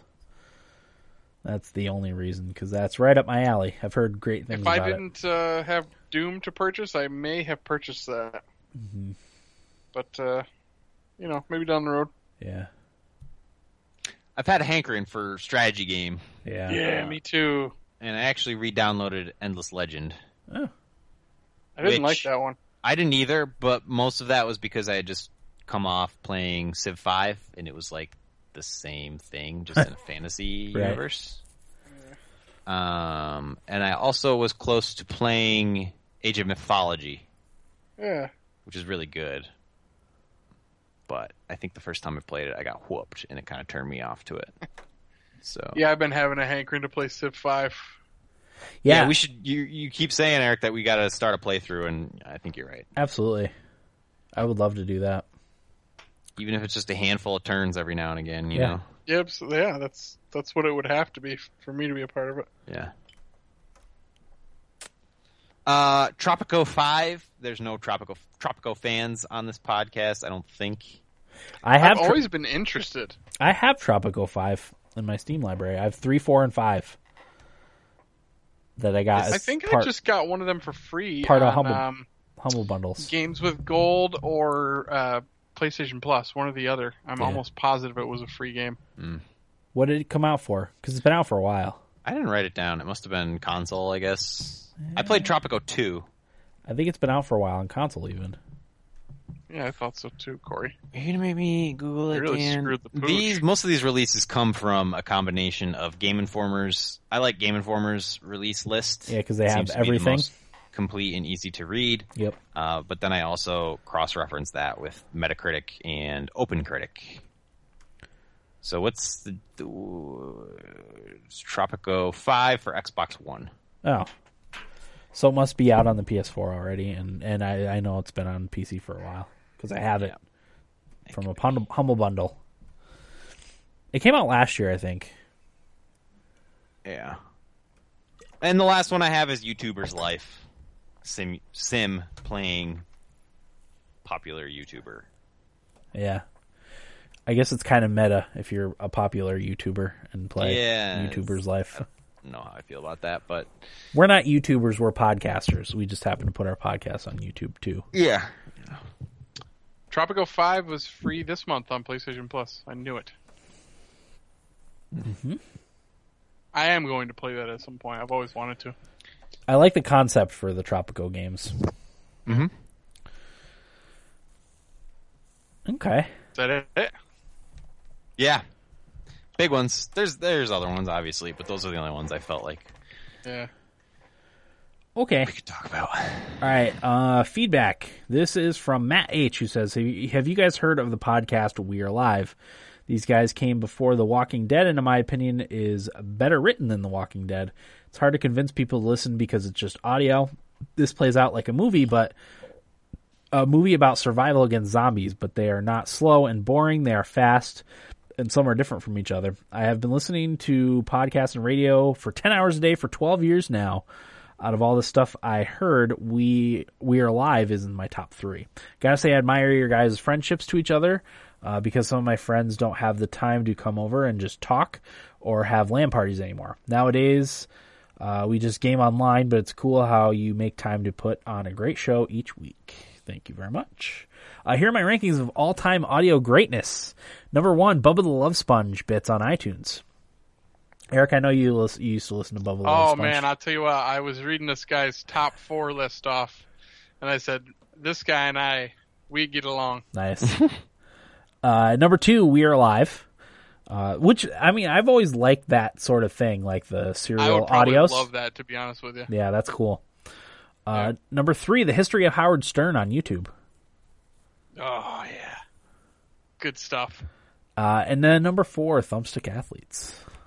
Thank you very much, sir. Right up there. Anytime I can be lumped in with Howard Stern, I'm happy. Yeah, absolutely. High praise. Also, Matt, I simply tolerate the other 3. I wouldn't say we're friends. Yeah. Well, we're your brothers. You so. 3 don't really have a choice.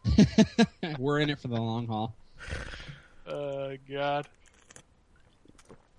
All right. Matt, I believe that's the first time Matt has written in. Is that correct? Yes, I think so. Matt, tell us, let us know where you're from and your top 10 games list. Yep.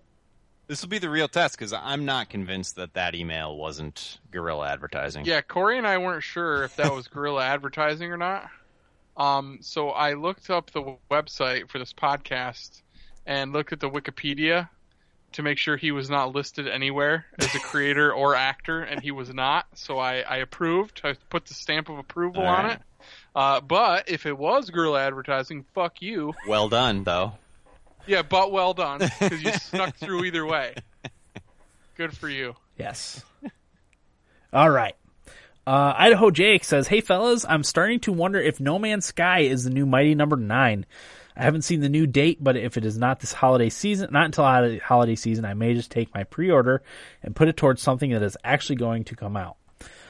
Far Harbor is a pretty cool DLC, and I have a ton of fun playing it. New guns, new armor, new power armor, paint jobs, and a bunch of quests. I've heard some people complaining about glitches and performance issues, but I haven't run into any. Now for my question. Since this is the last Uncharted, what would you like to see Naughty Dog do next? I'd like them to do a space game about the first trip to Mars or Titan, where humans go to dig but find more. That's it from me, and get out of my email." That's Great. interesting. Suggestion. I beg of you to not cancel your No Man's Sky pre-order. I think you ought to stick with it. It's only going to be delayed for a month or two.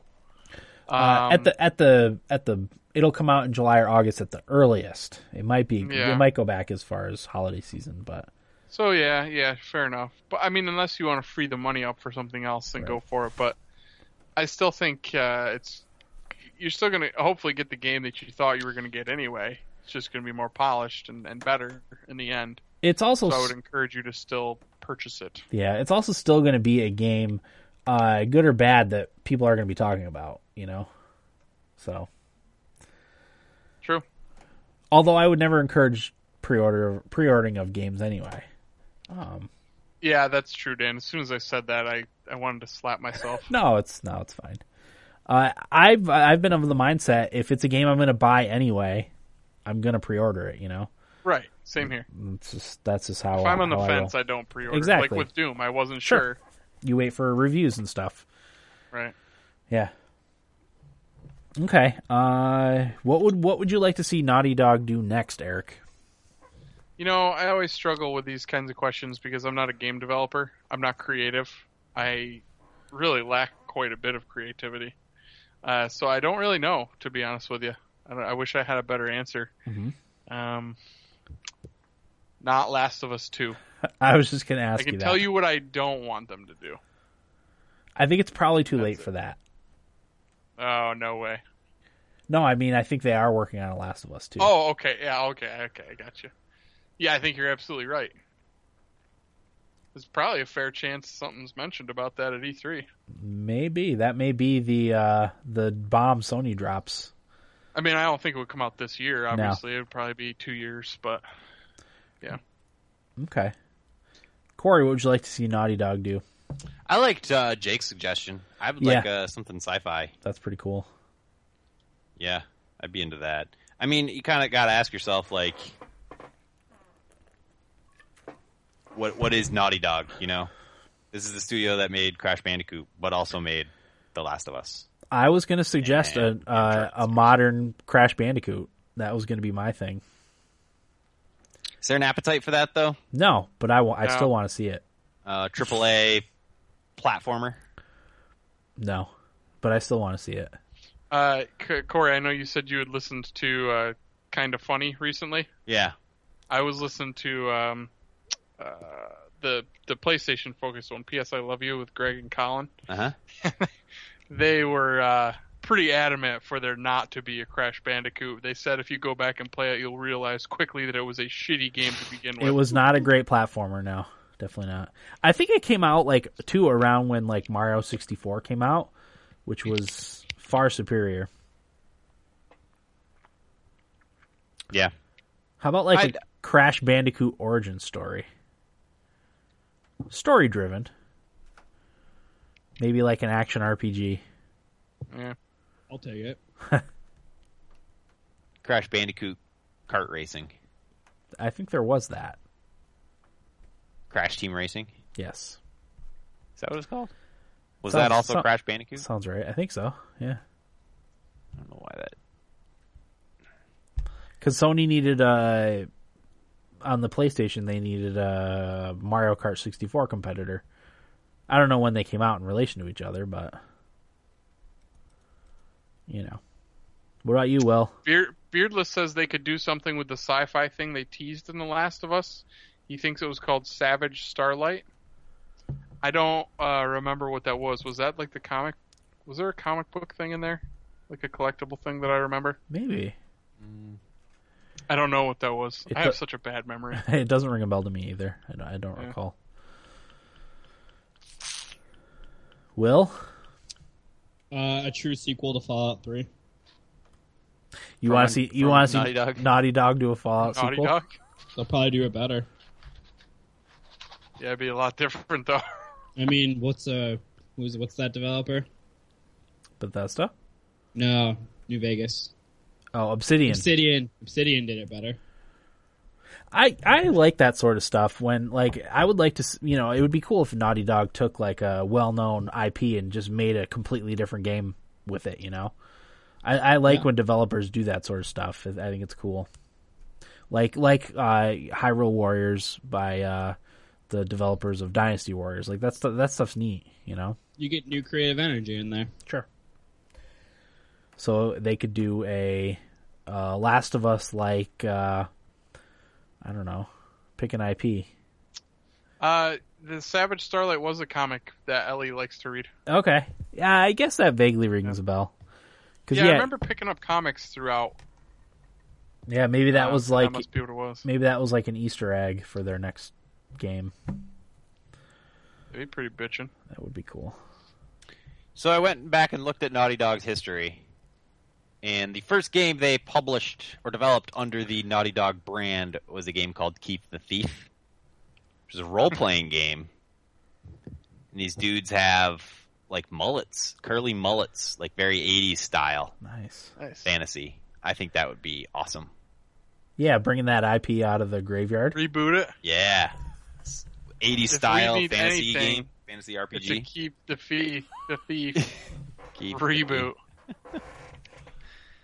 Yeah, totally agree. Okay. Any other thoughts? No, sir. What did we decide next week's episode? Was that next week's episode going to be Doom? It was. We'll see. Oh, I don't know. There is a slight chance I may not be able to be on next week. Are we going to try to record Friday next week? if I'm going to be on, it has to be Friday, but there's even still a chance I may not be able to do that. Okay. So I'll let you know as soon as possible. Okay. Yes. And I don't believe I can do Wednesday next week, so we might as well just plan on Friday. Friday. So we'll plan on Friday, and Eric may or may not, Eric's presence. may not be on. So yeah, we'll Doom. Hopefully, Will, you gonna be able to play some Doom? Oh yeah, attaboy. Yeah, probably. Okay. So we'll plan on Doom About for a now. 12-hour campaign. You could play that in an afternoon, Will. For sure. 2 afternoons, maybe. I mean, an afternoon is so many hours in an afternoon. Shut up, Corey. That's an afternoon for me. No, 12 that's why it hours. was funny. Shut up. Okay.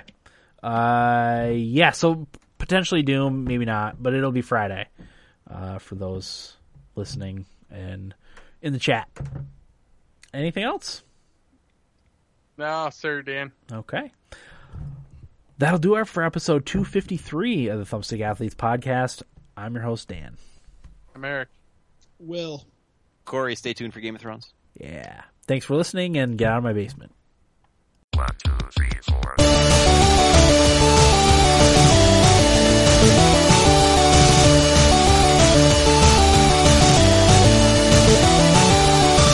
Hey, what's with the blinds and DMPs for so long, man? I can't even think. Hey, what's with food on airplanes? I don't get it. Whatever happened to Bigfoot? I think we should make the whole plane out of black box. Whatever happened to Bigfoot? I think we should make the whole plane out of black box.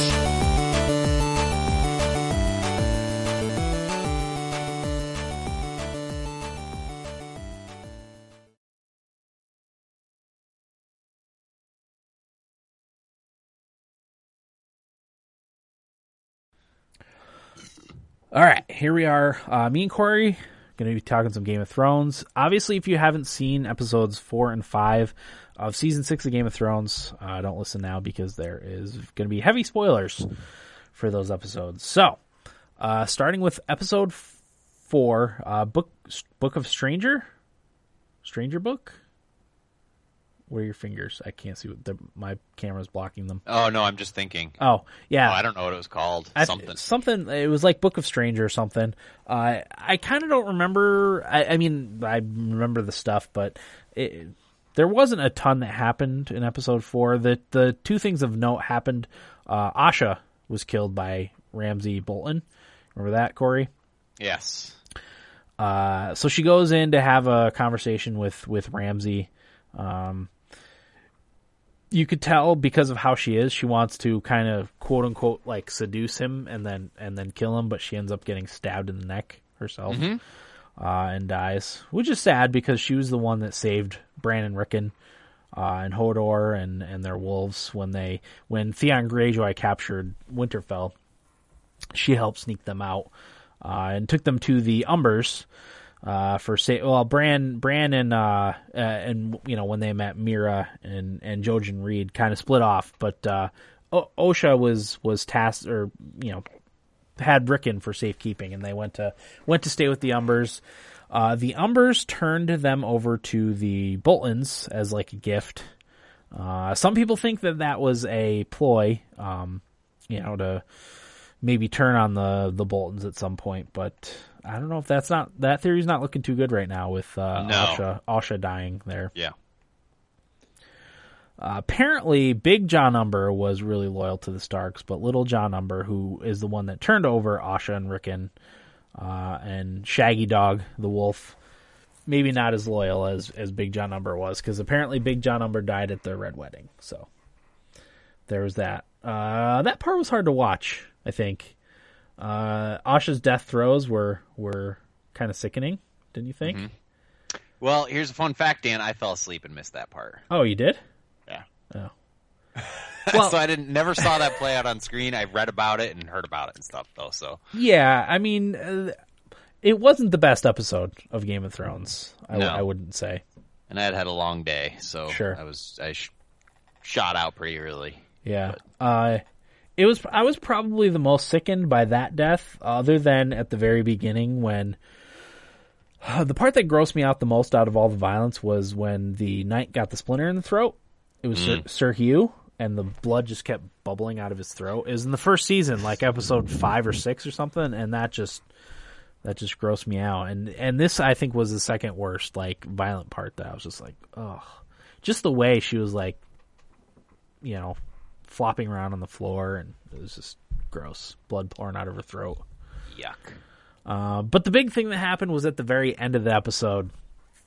So Daenerys Targaryen was in Dosh Khaleen? Sounds right. Dosh Khaleen.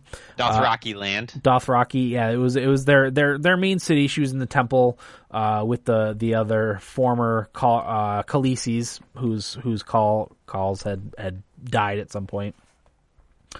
And the current calls of the different Dothraki tribes were all meeting and kind of deciding what her fate was going to be.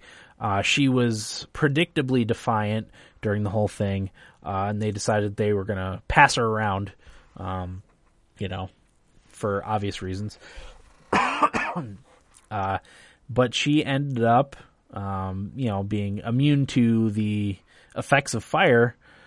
She lit the whole building on fire by spilling the I don't know, what are those things Candles. called? Yeah, giant burning Candlesticks. yeah, whatever they were. Tiki torches. Yeah, she dumped them over and spilled oil everywhere and caught the whole place on fire, burned everything down, killed everyone that was in the temple. She killed all the calls that were in there at the time. There was probably 8 or 10 that were there to decide her fate. So all the Dothraki were like in the city or whatever, and they came rushing over to watch, you know, as the temple with all their leaders in it was burning to the ground, and the doors, you know, catch on fire and break down, and you see Daenerys Targaryen like walking slowly out of it, unscathed by the fire. And she kind of wins over all the Dothraki at that point. She becomes essentially their leader, I guess. Powerful moment. Let me ask you this, Dan. Sure. Do you think that there was any behind-the-scenes action going on there? Because apparently Germ swore up and down that her fire immunity was a one-time thing.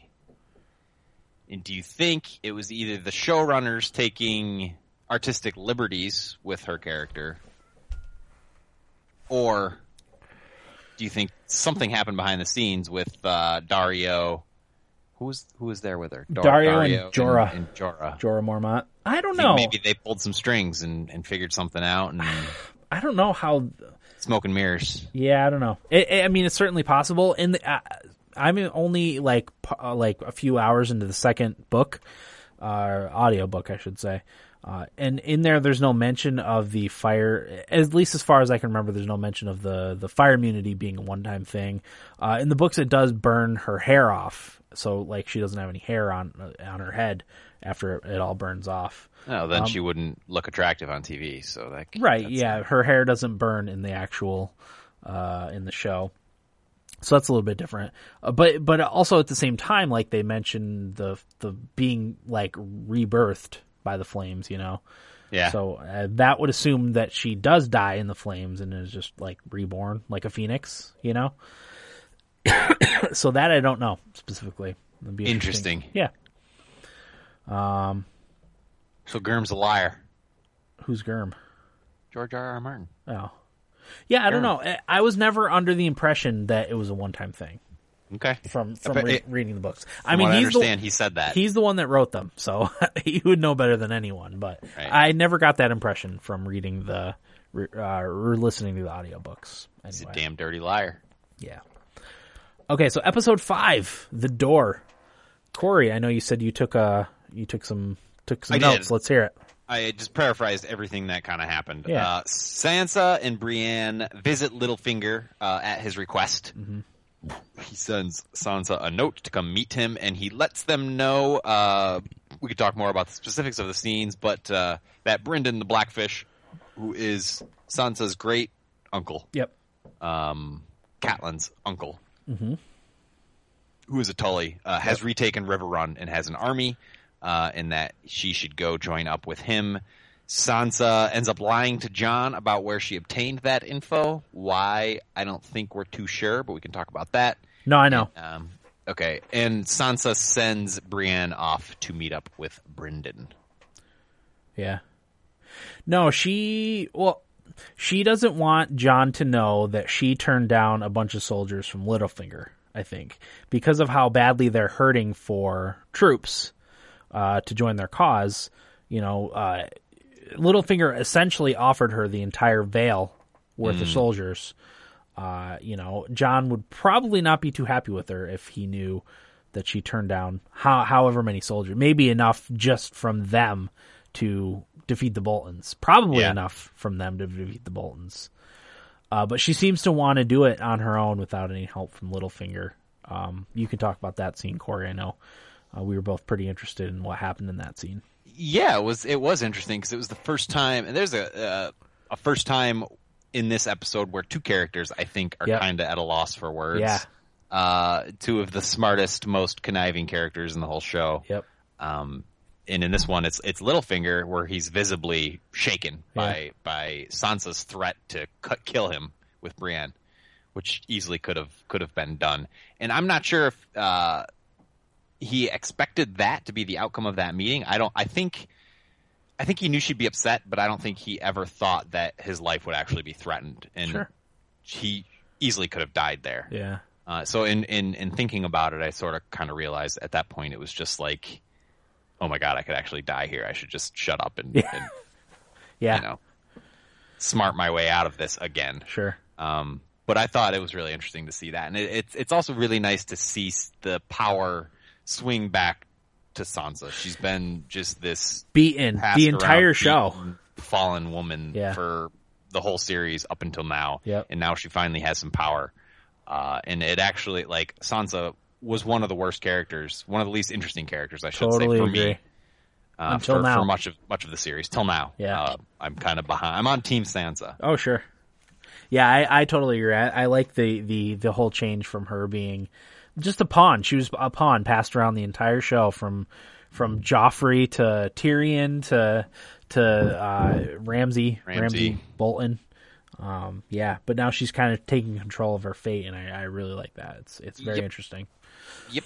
And my other sort of thought in this is what is Littlefinger's long play? I don't know. He's still the most mysterious character, I think. Yeah. Because really, some episodes I really like him, and some episodes I hate him.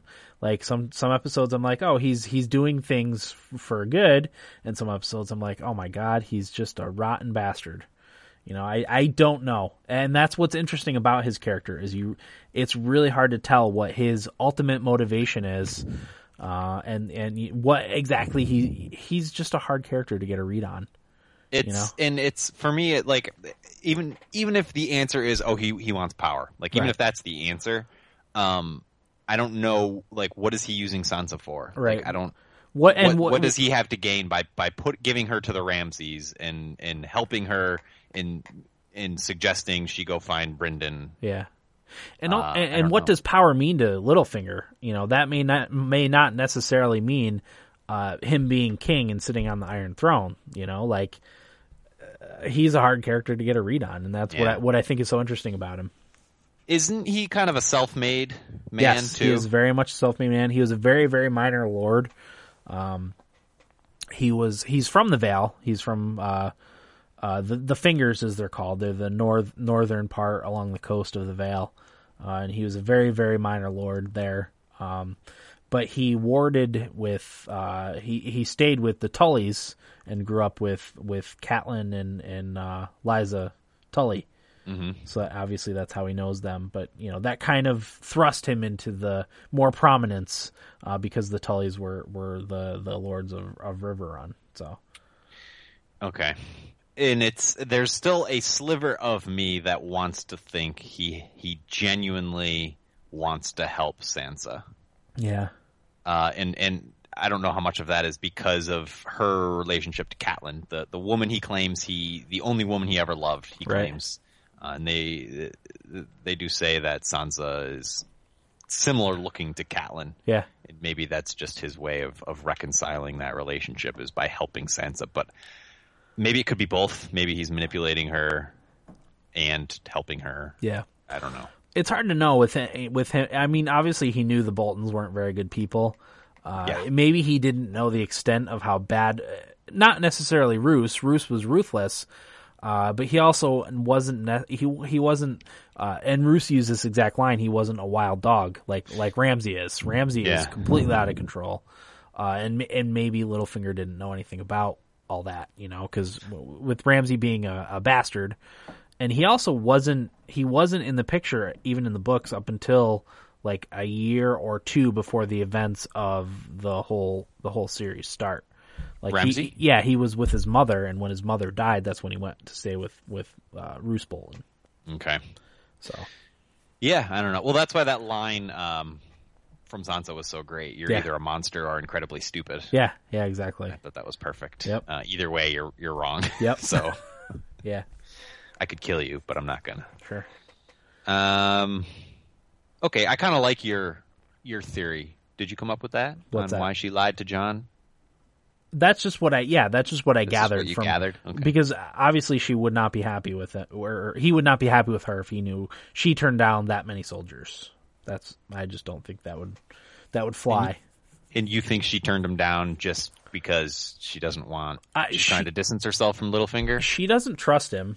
Obviously, she doesn't know what his ultimate intentions are, like we don't. So it's difficult.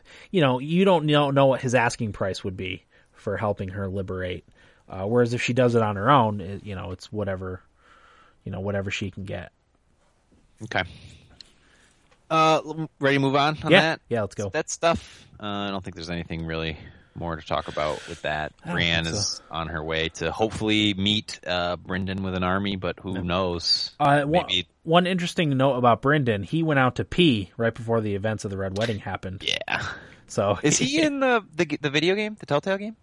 Do we see him at any point? I don't think so. 'Cause that would be cool to bump into him. He's a very, very cool and interesting character.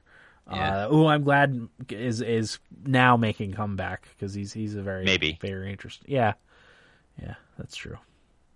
Sansa could have just sent Brienne off to her death. God, I hope not. Yeah, that would suck. The touching scene with Jorah and Daenerys. Yeah. Oh man, that was so good.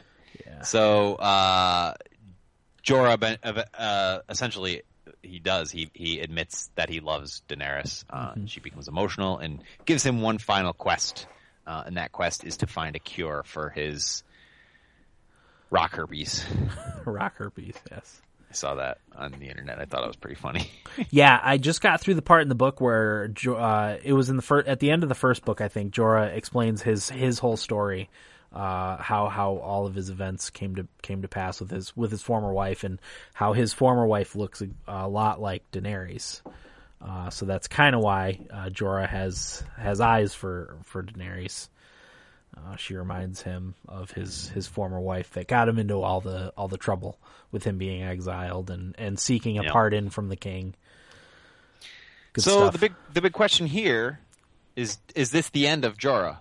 Do you think that this is the conclusion of his arc? I don't think so. There is a cure for the grayscale. Grayscale is what it's called. Right. Because Princess Shireen, who is Stannis Baratheon's former daughter, who gets burned, she was cured. She got some on her face. He apparently brought in all the best medical people of the time to cure it, and they were able to stop it. They couldn't reverse the effects of it. But they kept her from dying from it or turning crazy and turning into a stone person like they do from the grayscale. So there is precedent for it being cured. So I don't necessarily think it's the end of Jorah. So what I like to do, Dan, Okay. because I thought of that too, the whole Shireen thing. Yeah. I like to make the kind of the connections here, and it's like, okay, so what's the connection to Shireen? And we have Davos. And Melisandre. Yep. Perhaps Jorah goes to the Mormont's house, which is on Bear Island. Bear Island. and which happens to coincide with maybe where Davos and Melisandre are gathering allies. Sure. So there could be that. The Mormonts were supposedly pretty loyal to the Starks. It would be Jorah's aunt run after, because Gian Mormont becomes the Lord Commander of the Night's Watch. He actually ends up leaving Bear Island to Jorah before Jorah gets exiled. So when Jorah gets exiled, or he goes into exile before he gets in trouble by Ned Stark, and they leave it to Gian's sister, Mage Mormont. Mage and her daughters run Bear Island after that. But also Daenerys in the books secretly makes a promise to, once she captures Westeros, to give Bear Island back to Jorah because it's his home. So beautiful. Yeah, it is poetic. beautiful. And also, John lists House Mormont as potential allies. I think, doesn't he? When they're running through there. Manderley. Manderley? Yeah, the Manderleys. I don't think he mentions. He doesn't the say Mormonts. Mormont? I don't think so. Oh, maybe. Okay. I'm gonna go back and watch it again because there's one specific thing that happens at the end that I need to know what exactly happened. But we'll get there when we get there. But it's possible the Mormonts. I know the Manderleys were on the list. Manderley, Glover, was it Glover? I know the Manderleys were on the list. I don't remember. Yeah, I don't think we've spent so much time with Jorah that I don't think this can be his end. Yeah. And I know he saved Daenerys' life. And it's one thing that jumped out at me when she was talking. She's like, I banished you twice. Yeah. And you came back twice. Yeah. And you saved my life. And it's almost like she wanted to say twice, but he only saved her life once. So I feel like he's going to save her life again at some point. I read somewhere a comment that said that she, that's a Daenerys way of like proposing to Jorah. She wants him by her side when she retakes Westeros. So, I think we're in the minority, though. I think most people think this is the end of Jorah. Oh, really? Yeah. Just I based don't know. on, what anecdotal, but they've killed off so many characters this season so far, though. Like, I can't see Jorah being another one of them, Maybe we just don't see him. Maybe that's just it. Like, he's just gone now. Gone now, yeah. Gone for We good. don't see him die. We don't know. We never find out. Who knows? There's so many ends they need to tie up in the next... How many episodes? It's also five more episodes this season. Supposedly after this season, there's 13 more episodes. So I would imagine they'll split that into 2 seasons of like 7 and 6 type of thing. Yeah, you're probably right. Milk it. Yeah, oh yeah, definitely. Yeah, I don't know. I hope it's not the end of Jorah. I like Jorah Mormont. Yeah, he sort of I think he's getting a little too old for his character, honestly. But maybe that plays into it. But he was one of my favorites early on. Yeah. The King's Moot at the Iron Islands. Mm-hmm. We see, I'm going to butcher everybody's name, but Euron sort of Greyjoy. Yeah, wrest the crown, which seemed to have been won by what's her face? Yara Greyjoy. With the support of Theon, and then he kind of shows up and earns it back. But after the whole drowning ceremony, they realize that Theon and Yara have taken all their ships and disappeared. Yeah. So they're stuck on the Iron Islands. Yeah. For now. Yep. One thing I thought was interesting that I did not see coming in the slightest bit was that Euron Greyjoy wanted to build a ton of boats to help Daenerys Targaryen. I don't know what that was about. I don't like him. I don't either. But that was his angle for taking over the throne of the Iron Islands. It was to help Daenerys Targaryen and finally put Pike on the map. Yeah. So like, I don't know. Did he meet Daenerys? Like, that was never shown in the show. So, I don't think know. it's a good idea, Yeah. Well, absolutely. That sounds good. That's their power is naval power. Yeah. And I don't know if he had heard that Daenerys' fleet burned down in Marine, and she doesn't have any ships. Didn't you mention that? I don't remember. No. Like I said, I always have to watch an episode twice to make sure I catch everything. Yeah, I actually went back and I found the transcript for this episode Okay. on a website, so I could go back and just double check some things. Yep. Not much else to talk about there. No.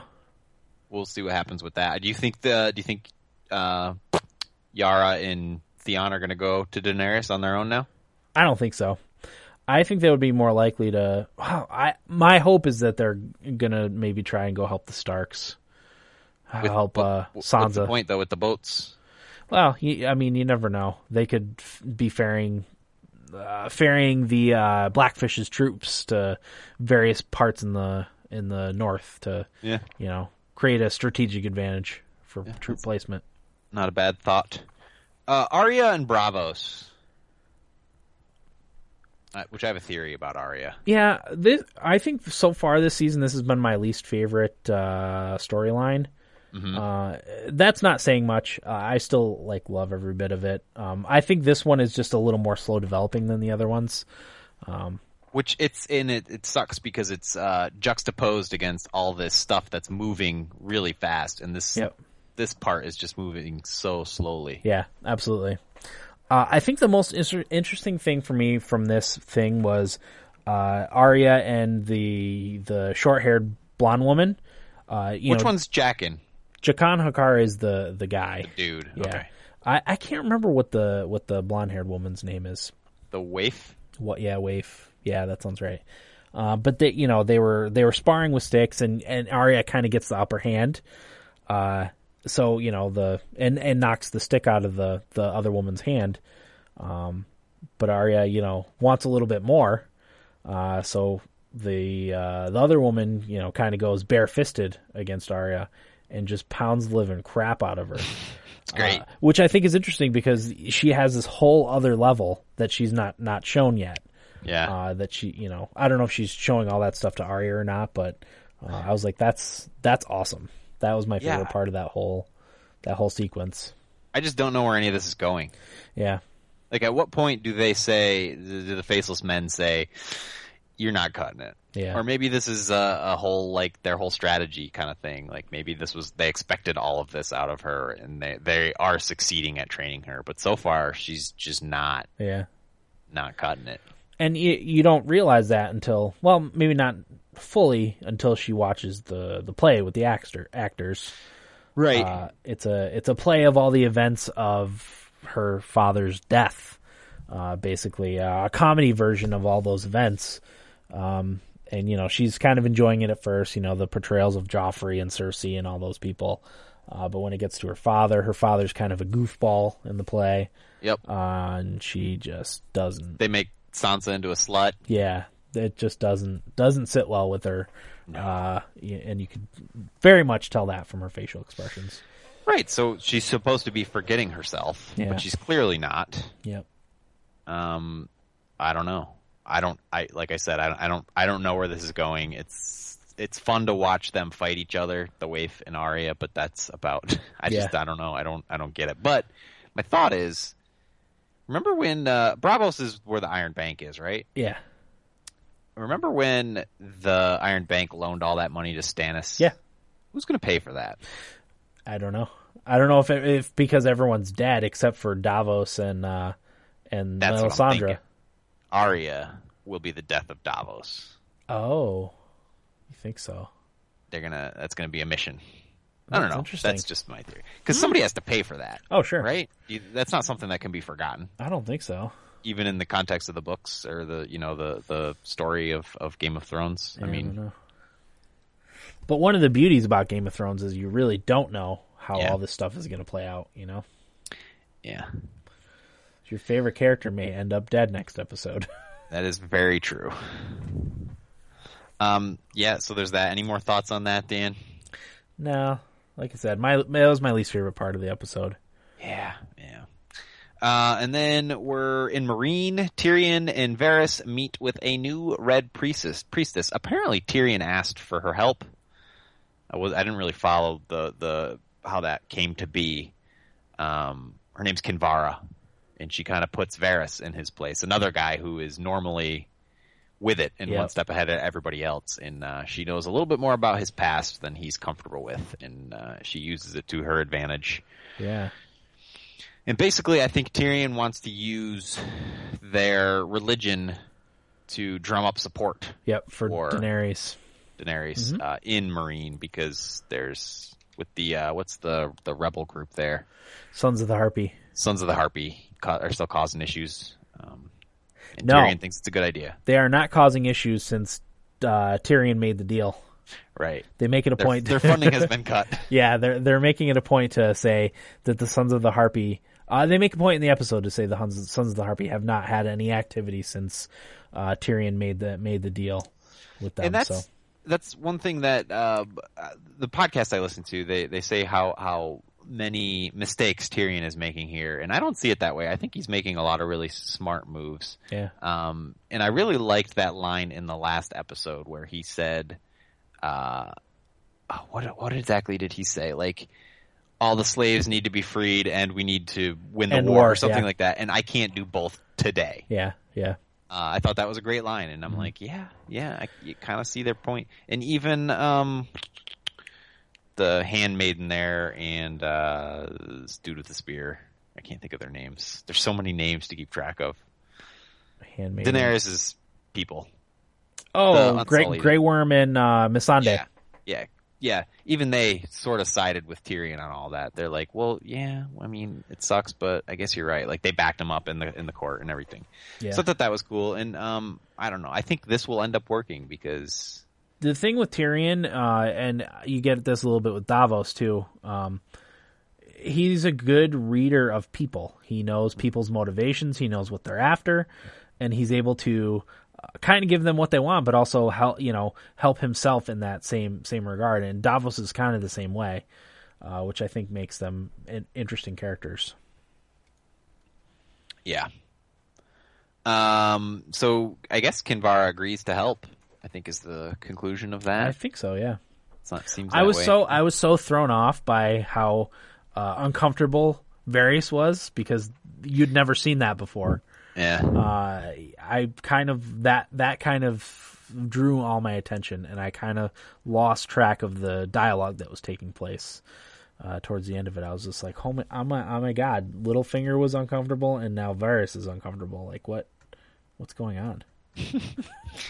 And who was the person that spoke to him when his ding-doo was thrown in the fire? It was the Remember sorcerer. that? It was the sorcerer that owned him, and that cut his privates off and threw it into the fire. But the Kinvara says something along the lines of, "Do I have to remind you?" There was a whose voice you heard?" There was a voice that came out of the flames when his wang was burned. Was it? Who was it? I don't know. Was it Bran? I don't know. Maybe. Who knows? Bran. Maybe all these things are coming together now. I was hearing today, like, Bran is the cause of the Mad King. Possible. Yep, it's a theory. Yeah. It's a theory. Which just we'll get to that because that's the next thing. We're done on Meereen. Yep. Okay. Beyond the Wall, Bran and company are attacked by White Walkers. Yeah. So what happens here is Bran goes back. He wargs without the guidance of the Three-Eyed Raven, and he goes to a place where the undead army and the White Walkers are. Oh, did you talk about the creation of the White Walkers? No, we can talk about it here. Yeah, let's do that It's all first. relevant. So yeah, it turns out that the White Walkers were created by the Children of the Forest. The Children of the Forest were kind of the native inhabitants of Westeros before people started moving in. Apparently, if I remember correctly, the first men came down from the north, and they were kind of friends, and not necessarily not great friends, but they kind of coexisted with the Children of the Forest. But the Andals and someone else invaded Westeros, came from like Essos and stuff like that, and started killing the Children of the Forest. So the Children of the Forest created White Walkers as their kind of defense against the invading peoples. So the scene shows the Children of the Forest stabbing a person of some sort with something, and it turns them into a White Walker, and that's essentially the creation of the White Walkers. Is that supposed to be the Night's King? or King Knight. What's the I name think of it? so. Yeah, the Okay. Night King, something like that. But there's some speculation that might be a Stark ancestor, which I think is interesting. Didn't that happen like 1,000 years ago or something? It was a very long time before the events of, because even the wall was built like thousands of years, and the wall was used to keep all that stuff like stuck in the north, and yeah, that happened a very long time ago. So Okay. there's that. But go ahead, Corey. Yeah, and then I can't remember the Bran- how it specifically paid out. Go Bran ahead. gets touched in a vision by the he gets branded, I guess, by the Night's King during a vision when he goes back without knowledge of the Three-Eyed Raven, and the brand causes the White Walkers to be able to track Bran and all the Bran and their group down, and very shortly after they show up on their doorstep and invade the little cave underneath the weirwood tree. Yeah, and we lose some good friends. Yep. Like, what's her name? Children of the Forest. Yeah, the Children of the Forest all end up dying during that. Summer, the wolf, Summer the Wolf. gets killed. It's really an amazing action sequence. Really, really well done. One of the things I wanted to talk about was Mira. Okay, so one of the Children of the Forest tries to stab one of the White Walkers in the chest with a spear, deflects it off. Mira is able to kill a White Walker with a spear by throwing it into his neck. Now, normal weapons are not supposed to hurt the White Walkers. So one of the things me and my wife were interested in, there's a theory floating around. It's related to the R plus L equals J thing. It's that Mira Reed is actually Jon Snow's twin sister, that Lyanna gave birth to twins. Howland Reed took the girl and as his daughter, Mira, and Ned Stark took Jon as the other twin. So people were wondering if it's not necessarily the weapon, but the person that needs to kill the White Walkers. So one of the things that was suggested is dragonglass can also kill White Walkers. So we weren't sure if the spears were dragonglass tipped or if they were just regular spears. That makes a difference, and we haven't been able to go back and watch closely. So that could lend some credence to that theory that Mira Reed is Jon Snow's twin sister from Lyanna Stark. I like that theory. Yeah, How does that play out, though, like at the end of the show? I don't know. I mean, I don't know if it does. Try to take that to its conclusion. Okay, so Starks can kill White Walkers. Yeah. Not enough Starks to kill all the White Walkers. Well, no, it's I think it's the Targaryen blood in them because it's because of the dragon blood.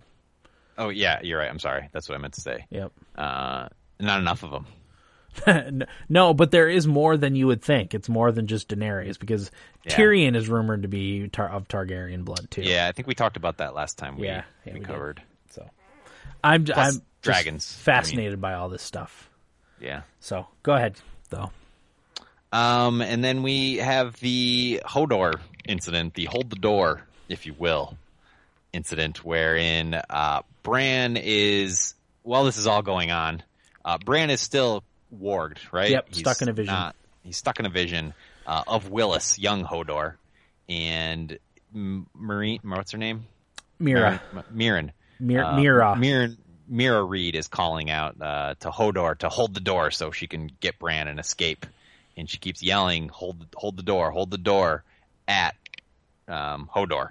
And he starts to hear it in the past, that the vision of the past that Bran is in. Mm-hmm. And he loses his mind and starts saying it repeatedly and falls to the ground. And hold the door slowly becomes Hodor, Yeah, which is how Hodor got his name.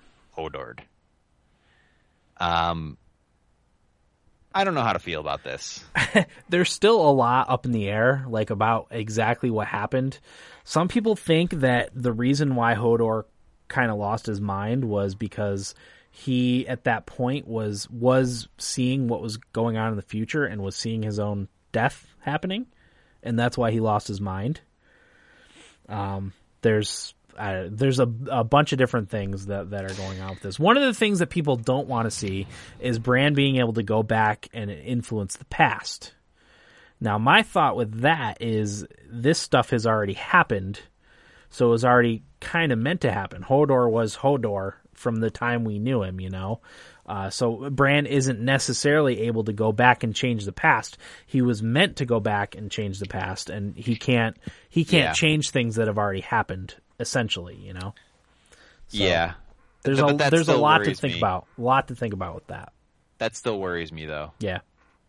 Once you start playing with time, Sure. just things get funky. No, I agree. It's a hard thing to pull off, I think. I'm interested in the time travel stuff. Like you, though, I don't want to see Bran be able to go back and change things how he wants. Well, I don't even necessarily like the idea of it being like not past and present, just time, and like everything he's gonna do, he's already done. Right. Like I don't even really like that idea. Yeah. Because then it feels to me like nothing is sacred. Right. Because one of the things I really liked about Game of Thrones was it was like low fantasy to start. It was just all very medieval knights and swords and Sure. political relationships and stuff like that. And as we get further into it, there's more and more magic and dragons and like necromancy, and now we have time travel, and it's getting it's okay so far, Yeah. but it's getting a little bit Yeah. I don't know. It makes me nervous. Sure. That's all. I mean, anybody who's watched Lost can tell you. Yeah. Yeah. But ultimately, very sad moment. That was essentially, that was Hodor's destiny, was Tragic. That was just, his whole life was leading up to that one moment where he was holding the door to help Mira and Bran escape. And he wanted nothing to do with it. Yeah. He didn't want to be a part of this whole thing. Sure. And it's like, how tragic is that through this whole thing, all he can say is the thing that causes him to lose his mind and the thing that kills him. Yeah. It was very, very tragic. I was stunned to silence for a while after the episode. Just somebody predicted that. Yeah. Yeah, I read saw that? that. Yeah. That is so funny. Yeah. This person was Not the specifics, but this person was somewhere where George R.R. Martin was, and George R.R. Martin, I think, said to the guy, like, hold the elevator, because he was on an elevator, and George R.R. Martin got on the elevator, and the guy said to George R.R. Martin, he's like, now that I think about it, and he said, like, hold the door is the end of Hodor, or how he got his name anyway. And I guess George R.R. Martin just laughed and said, you don't know how close you are to the truth. Yeah. And that was in 2014, I think. So it was a while ago. It was, I think, was it? 2008 or something like that was when the post. It was a post on Reddit, I think, Okay. but it was like 2008 or something. It was many years ago. That's really funny. Yeah, it's good stuff. Yep. So, what do you think? What do you think is going to happen after that? I really don't know. This whole brand thing, like, No, I mean immediately in the future. Like, how do you think they're going to get out of their conundrum? I Being think chased down think- by the dead, because obviously Hodor is not he's dead. He's not able to hold the door much longer. I think they're going to get to the wall, and then something's going to happen there. The podcast I was listening to today, they were talking about the wards and stuff that go up, and that the White Walkers can't cross the wall. Like, there's a mystical ward there, Right. of some kind, but because Bran is marked, Oh, he can let them in now. they can get in, It's possible. or at least some of them. Sure. I think, wasn't there some sort of limitation, like the White Walkers can get in, but the undead can't, kind of thing? I can't remember. It would probably be the specifics of it. undead can, but the White Walkers can't. Okay. I don't think the undead can do much if they're without their leaders. Yeah. So I think I've had two things that have been floating around in my head. The first is that Benjen Stark is going to reappear to help Bran and Mira escape. But I also think that there may be a chance that Drogon, the Black Dragon, is going to show up. Because I swear the Bran and Drogon have some sort of connection there. I think he will at some point warg maybe into the dragon. Oh, yeah. because there had been foreshadowing for that, saying, you may not be able to walk, but you'll be able to fly. Like that sort of stuff was mentioned early in the show as potential foreshadowing for what could happen later. So maybe not this juncture, but yeah, I don't think we're not going to get any updates on that story next week. I think No? it'll be episode 7 before we'll hear from Mira and Bran again. So I think we're going to get all the King's Landing stuff this week. Yeah, we didn't get any of that this past week. We'll get the showdown, I think, with the High Sparrow, maybe. So, but there's still 5 more episodes to go in the season. Yeah. A lot of stuff's going to happen. Oh yeah. But can't wait. It's and it's unpredictable, especially now with magic and stuff. Yeah. Okay. Any other thoughts? Nope. Yeah, I'm just really excited. I freaking love it. It's definitely become my favorite thing, Game of Thrones. It's crazy. Like, do people have these kind of theory discussions about other fictional worlds? Probably. But the thing with Game of Thrones is you never know what's going to happen. You know, I did not see the Red Wedding coming when that happened. It was mind blowing. I don't know. I would honestly argue here that George R.R. Martin has created the most compelling fictional universe. Oh, sure. Ever. Easily. I said it took the place of Lord of the Rings by far for me. Yeah. As much as I love Lord of the Rings, I think this is better. And the Tolkien universe might be much bigger and much more fleshed out, but in terms of just all this craziness. Yeah. And just threads that, like, George R.R. Martin is a master at planting this seed. Yeah. That grows into something. Yeah. I don't know. Sure. And the showrunners have done a great job of capturing that. So. Absolutely. Yeah. I don't know that it would have been what it is without the television show too. I think that brought a lot of people into the Game of Thrones universe. Oh, absolutely. I mean, I wouldn't have heard. I might have heard of it by now, but I forget what I was watching. I saw it was a post on, like, I couldn't even tell you what website it was now. It might have been IGN, like back when the show first aired, and it's like, don't forget the Game of Thrones show airs tonight. And I was like, Game of Thrones, what's that? Oh, medieval fantasy. That looks interesting. I'll tune in for that. Yeah. And I did, and the rest is history. Yeah. I'm a latecomer. I didn't start watching it. I've seen it twice. I started watching it like at the end of last summer. And you had told me all along, you should watch this. You're going to love it. I was like, I'll watch it at some point. And I wanted to wait till it was all over because I hate waiting week to week for something. It's so much fun to be a part of that. Like, no, you're absolutely right. And now that I'm yeah. a part of it, now I can go and read articles and discussions of what happened and theories. And you're right. You're absolutely right. I'm glad I jumped in when I did. Mm-hmm. I've watched it twice since then, and me and my wife are already planning my third time through and her second time through rewatching all of it. So, and she just started listening to the audiobooks too. And as I said, I'm a few hours into the second audiobook, so. Yeah, I'm taking a 2-week vacation in August. Mm-hmm. And I'll have nothing but time, and I think I'll just sit and read those books. I have all the books. I'm gonna read and listen, like, in tandem. Yeah. Do a chapter of audiobook, a chapter of reading. So. That's not a bad idea. Yeah. All right. Yeah, any other thoughts? Nope. We may or may not do this next week. It depends on what happens in the episode. Like I said, episode 4 didn't have a ton going on in it. So, yeah, thanks for joining us. We'll see you next week.